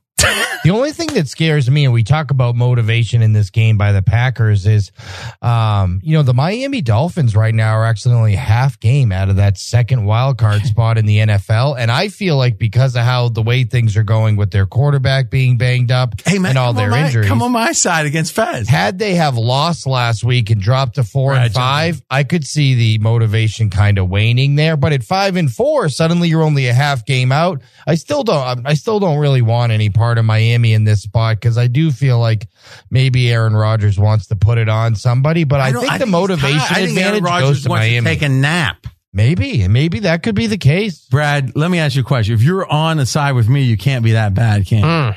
Yeah, I agree with that. But, maybe Fez is, Are you green buttoning too? No, not this one. Because, and it's not 44. Actually, the weather's 35. Yeah. It's a later start time. You're just randomly saying 44? Yeah. I saw a little less than that, too. Yeah. I saw a high 30s. Oh, my God. Crazy things happen when it's almost freezing. I mean, you can put water outside. Hold on. Water outside overnight, and you can drink it the next morning. Nice and cold. Yeah, nice and cold. What was that temperature when the Miami Hurricanes played Pittsburgh last year? What year are we talking? Last year. And we're talking about children in college football versus NFL with all their super duper heaters and stuff. Let me ask you a question, Matt. You've listened to guys behind the counter where, the reason I'm betting this, but they're sharp guys, so you listen. When's the last time someone said, it's going to be about 40. I think that it's a huge advantage. Be honest. Not very often, yeah. RJ, it's hard to tackle in the cold. It is. It's much more difficult. All right. Next game. But everybody says snow. A couple of flurries and people go crazy. I do think that's amazing. There's a wind is underrated. Snow's overrated. Overrated. For an effect. Yes. Redskins, Tampa Bay. Oh my gosh. Talk about the love of Tampa Bay. The market just every week. I'm surprised at the Tampa line. Favored by 3. They're saying they're even teams. Fez, let's start. Obviously, the beat up Redskins is the story here. Yeah, absolutely. And I'm leaning to Tampa Bay because of it. And it's really about the eye test. When I watched the Falcon-Washington game, as soon as those linemen got hurt, all of a sudden the Washington Redskins, who had a very capable offense, Adrian Peterson was running well, they morphed into the Buffalo Bills or the Arizona Cardinals, completely unable to move the ball. And remember, that's against the Atlanta Falcons, a team that hasn't stopped anyone all year long. Yeah, they'll probably make some adjustments. They'll be a little bit better. I want no part of these Redskins with this O-line currently. Okay, guys, one and one only commercial break, and we'll be back to finish up strong. Risk. Think about it. As bettors, it's something we assess all the time. Well, this is the business of Simply Safe Home Security. Think about all the things that can happen. A storm takes out your power. Simply Safe is ready. Intruder cuts your phone lines. Yep. Simply Safe is ready. A lot of you might think overkill. Don't worry about the risk. But think about what you're risking. Literally your home and your family. And being ready for every worst case scenario. That's what makes Simply Safe's home security system so great. It's always ready. Now, what's the price, right? If it was hundreds of dollars a month, you'd be like, yeah, I want to be safe, but hey, hundreds of bucks is a lot of money. Well, no, they only charge you what's fair, 24/7 professional security monitoring for less than $15 a month. 3 Subway sandwiches. In fact, it's $14.99 only. And well, what about 5 years from now? No contracts, no hidden fees. Anyone that asks, it's the only security system we recommend, Simply Safe. Go to simplysafe.com/dream, DREAM. That's simplysafe.com/dream to protect your home and family today. And listen, if you're supporting the show and you're considering it, do it. You're risking the 1 month. Like we said, no contracts, no hidden fees. Simplysafe.com/dream. Finally, new advertiser here, Pluto TV, the leading free streaming television service. 100 TV channels, thousands of movies on demand and completely free. Wait a minute, free? Yep. Pluto TV never asks even for a credit card. You don't even need to sign up to watch for free.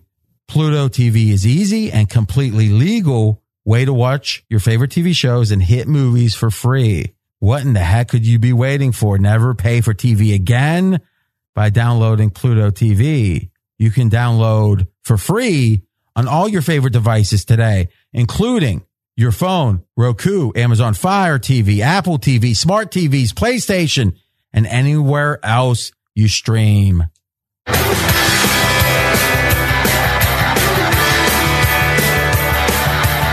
All right, boys, 2 games left. Let's finish strong.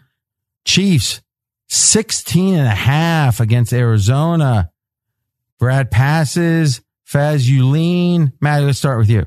I'm going to lean Arizona in this game as well. Do you know who has the fewest players in the entire NFL listed on their injury report with 4 total listed players, 2 of which are questionable and who might play anyway? The Arizona Cardinals. You talk about a team who's avoided injuries, got healthy, and now has a young quarterback who's maybe starting to get some game experience under his belt.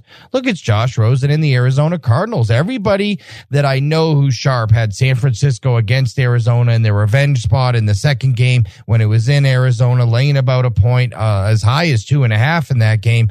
And look, Arizona was the better football team that game, flat out, period. Their defense is still better, and their offense is starting to get a tiny bit better. So I actually look, it's a ton of points. I could see Kansas City in the look-ahead spot with the Mexico City game against the Rams.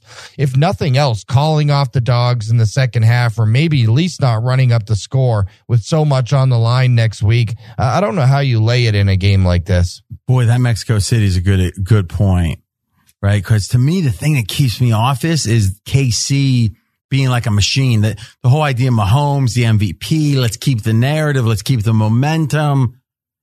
But boy, if you've got a tough game at altitude, right? Mexico City next week, maybe you take Mahomes out if you're up 17. And again, in that case, maybe it's you're up 21, you take him out, and then the back door's more open. Sure. With 8 minutes left or whatever. But I think it might be more that they take the air out of the ball late cause of that Mexico City game. To me, the biggest factor. Fez, what do you think? Yeah, I agree. The look ahead is everything here. And the fact But what's keeping you from liking it? Having watched Arizona play all year long, and I know how bad. Watched Rosen But when play. do you get 16.5 unless you're playing a horrible team? It's true. It's true. And Kansas City has the makeup of a team that I love betting against laying 16 because their defense is not good. But so what you're saying is literally like Freddie Fanny Pack would say is, I can't bet this because, boy, the Cardinals are no good. I need 17. I'm almost there.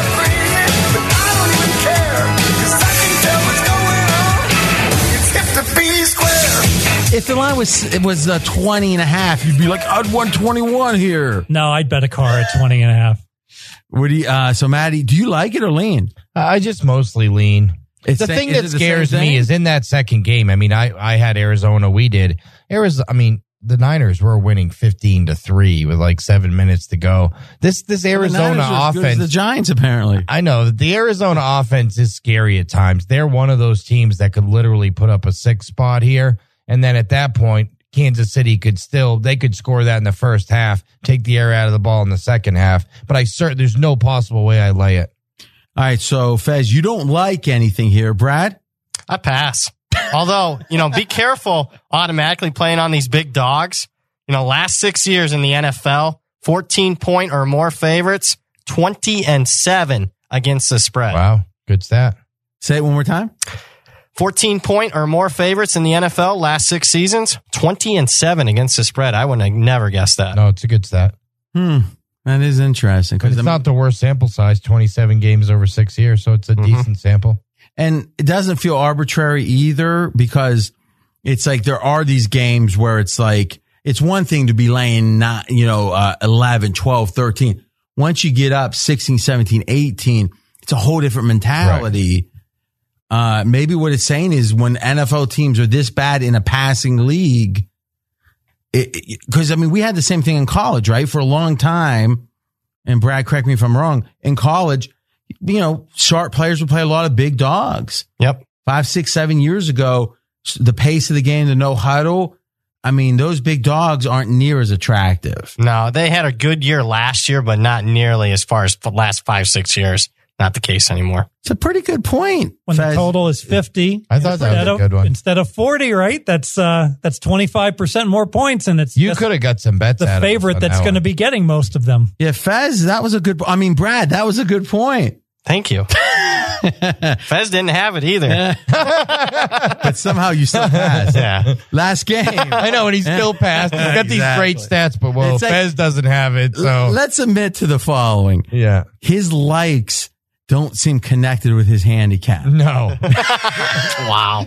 Right? Because, he'll have some great handicaps. Yeah, you're like, wow, what a stat, but I don't like it. Yeah, no chance to touch this one. But then it's like, why do you like? Well, they just traded for a receiver.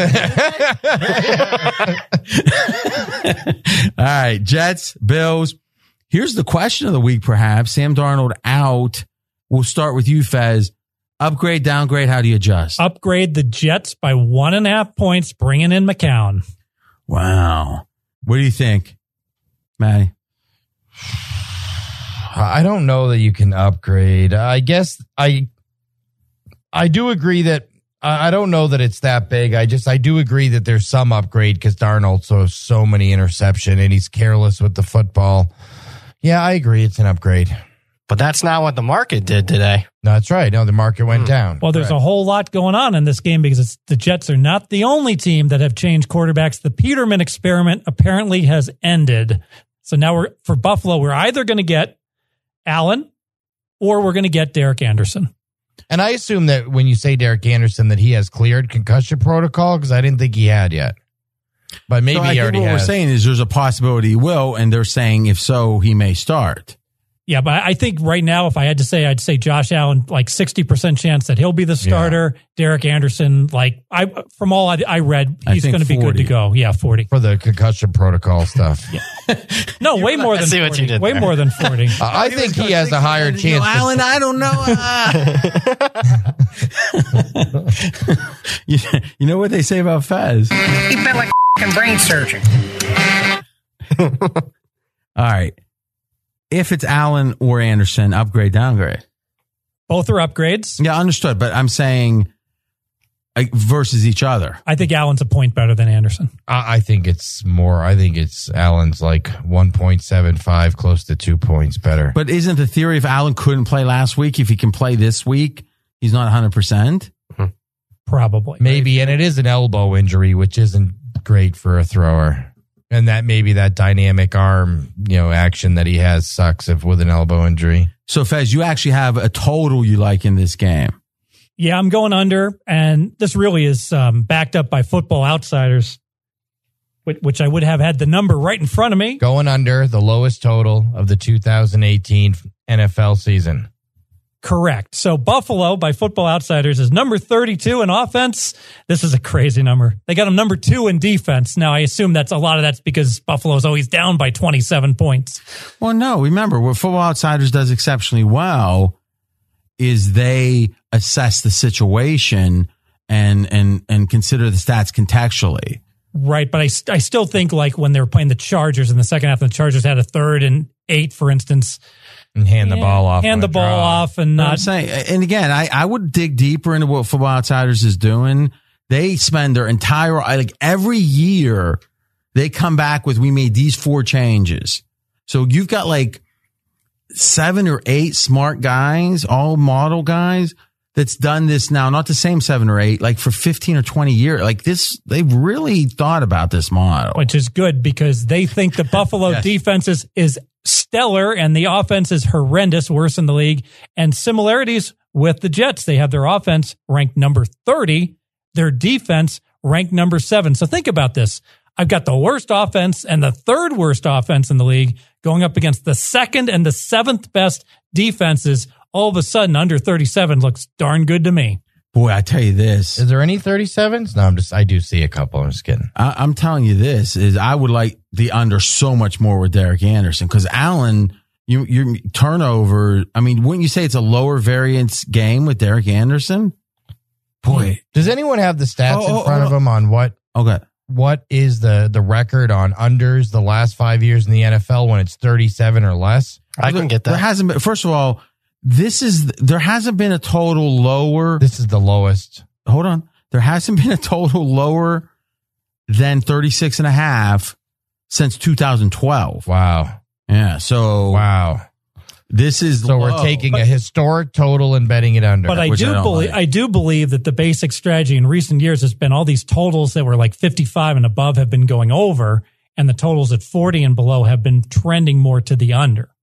Maybe, but I mean, we're moving now down 37. People forget this. You can't catch any bad breaks, any type of interception. 37 is one of the key numbs in total. Yeah. Right? So 37-44 back in the day were the 2 key numbers. Maybe you want to go first half under 18 to avoid some of the craziness that could ensue if one of these teams is ahead by 10. The pick sixes and become more common second half.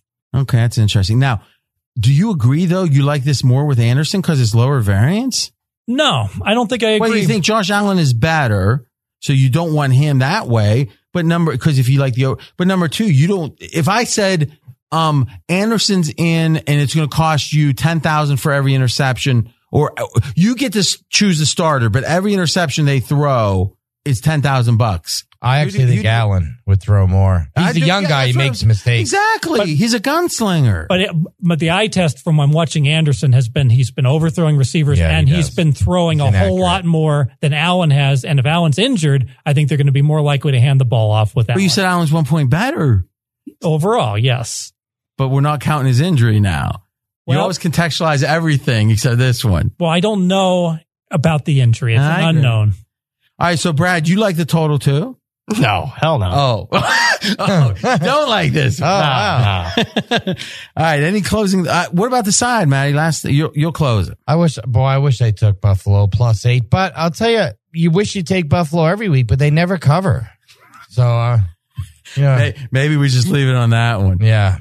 All right, boys. Back next week. Remember, Super Contest Gold, 65%, no losing weeks. Sunday, I promise, on my Twitter. His Twitter handle is @RJ in Vegas. You'll get it. Thanks for listening to RJ Bell's Dream Preview. Catch the Wise Guy Roundtable each week. College football released on Wednesday, NFL on Thursday. Don't miss any winners. Subscribe on Apple Podcasts or wherever you listen.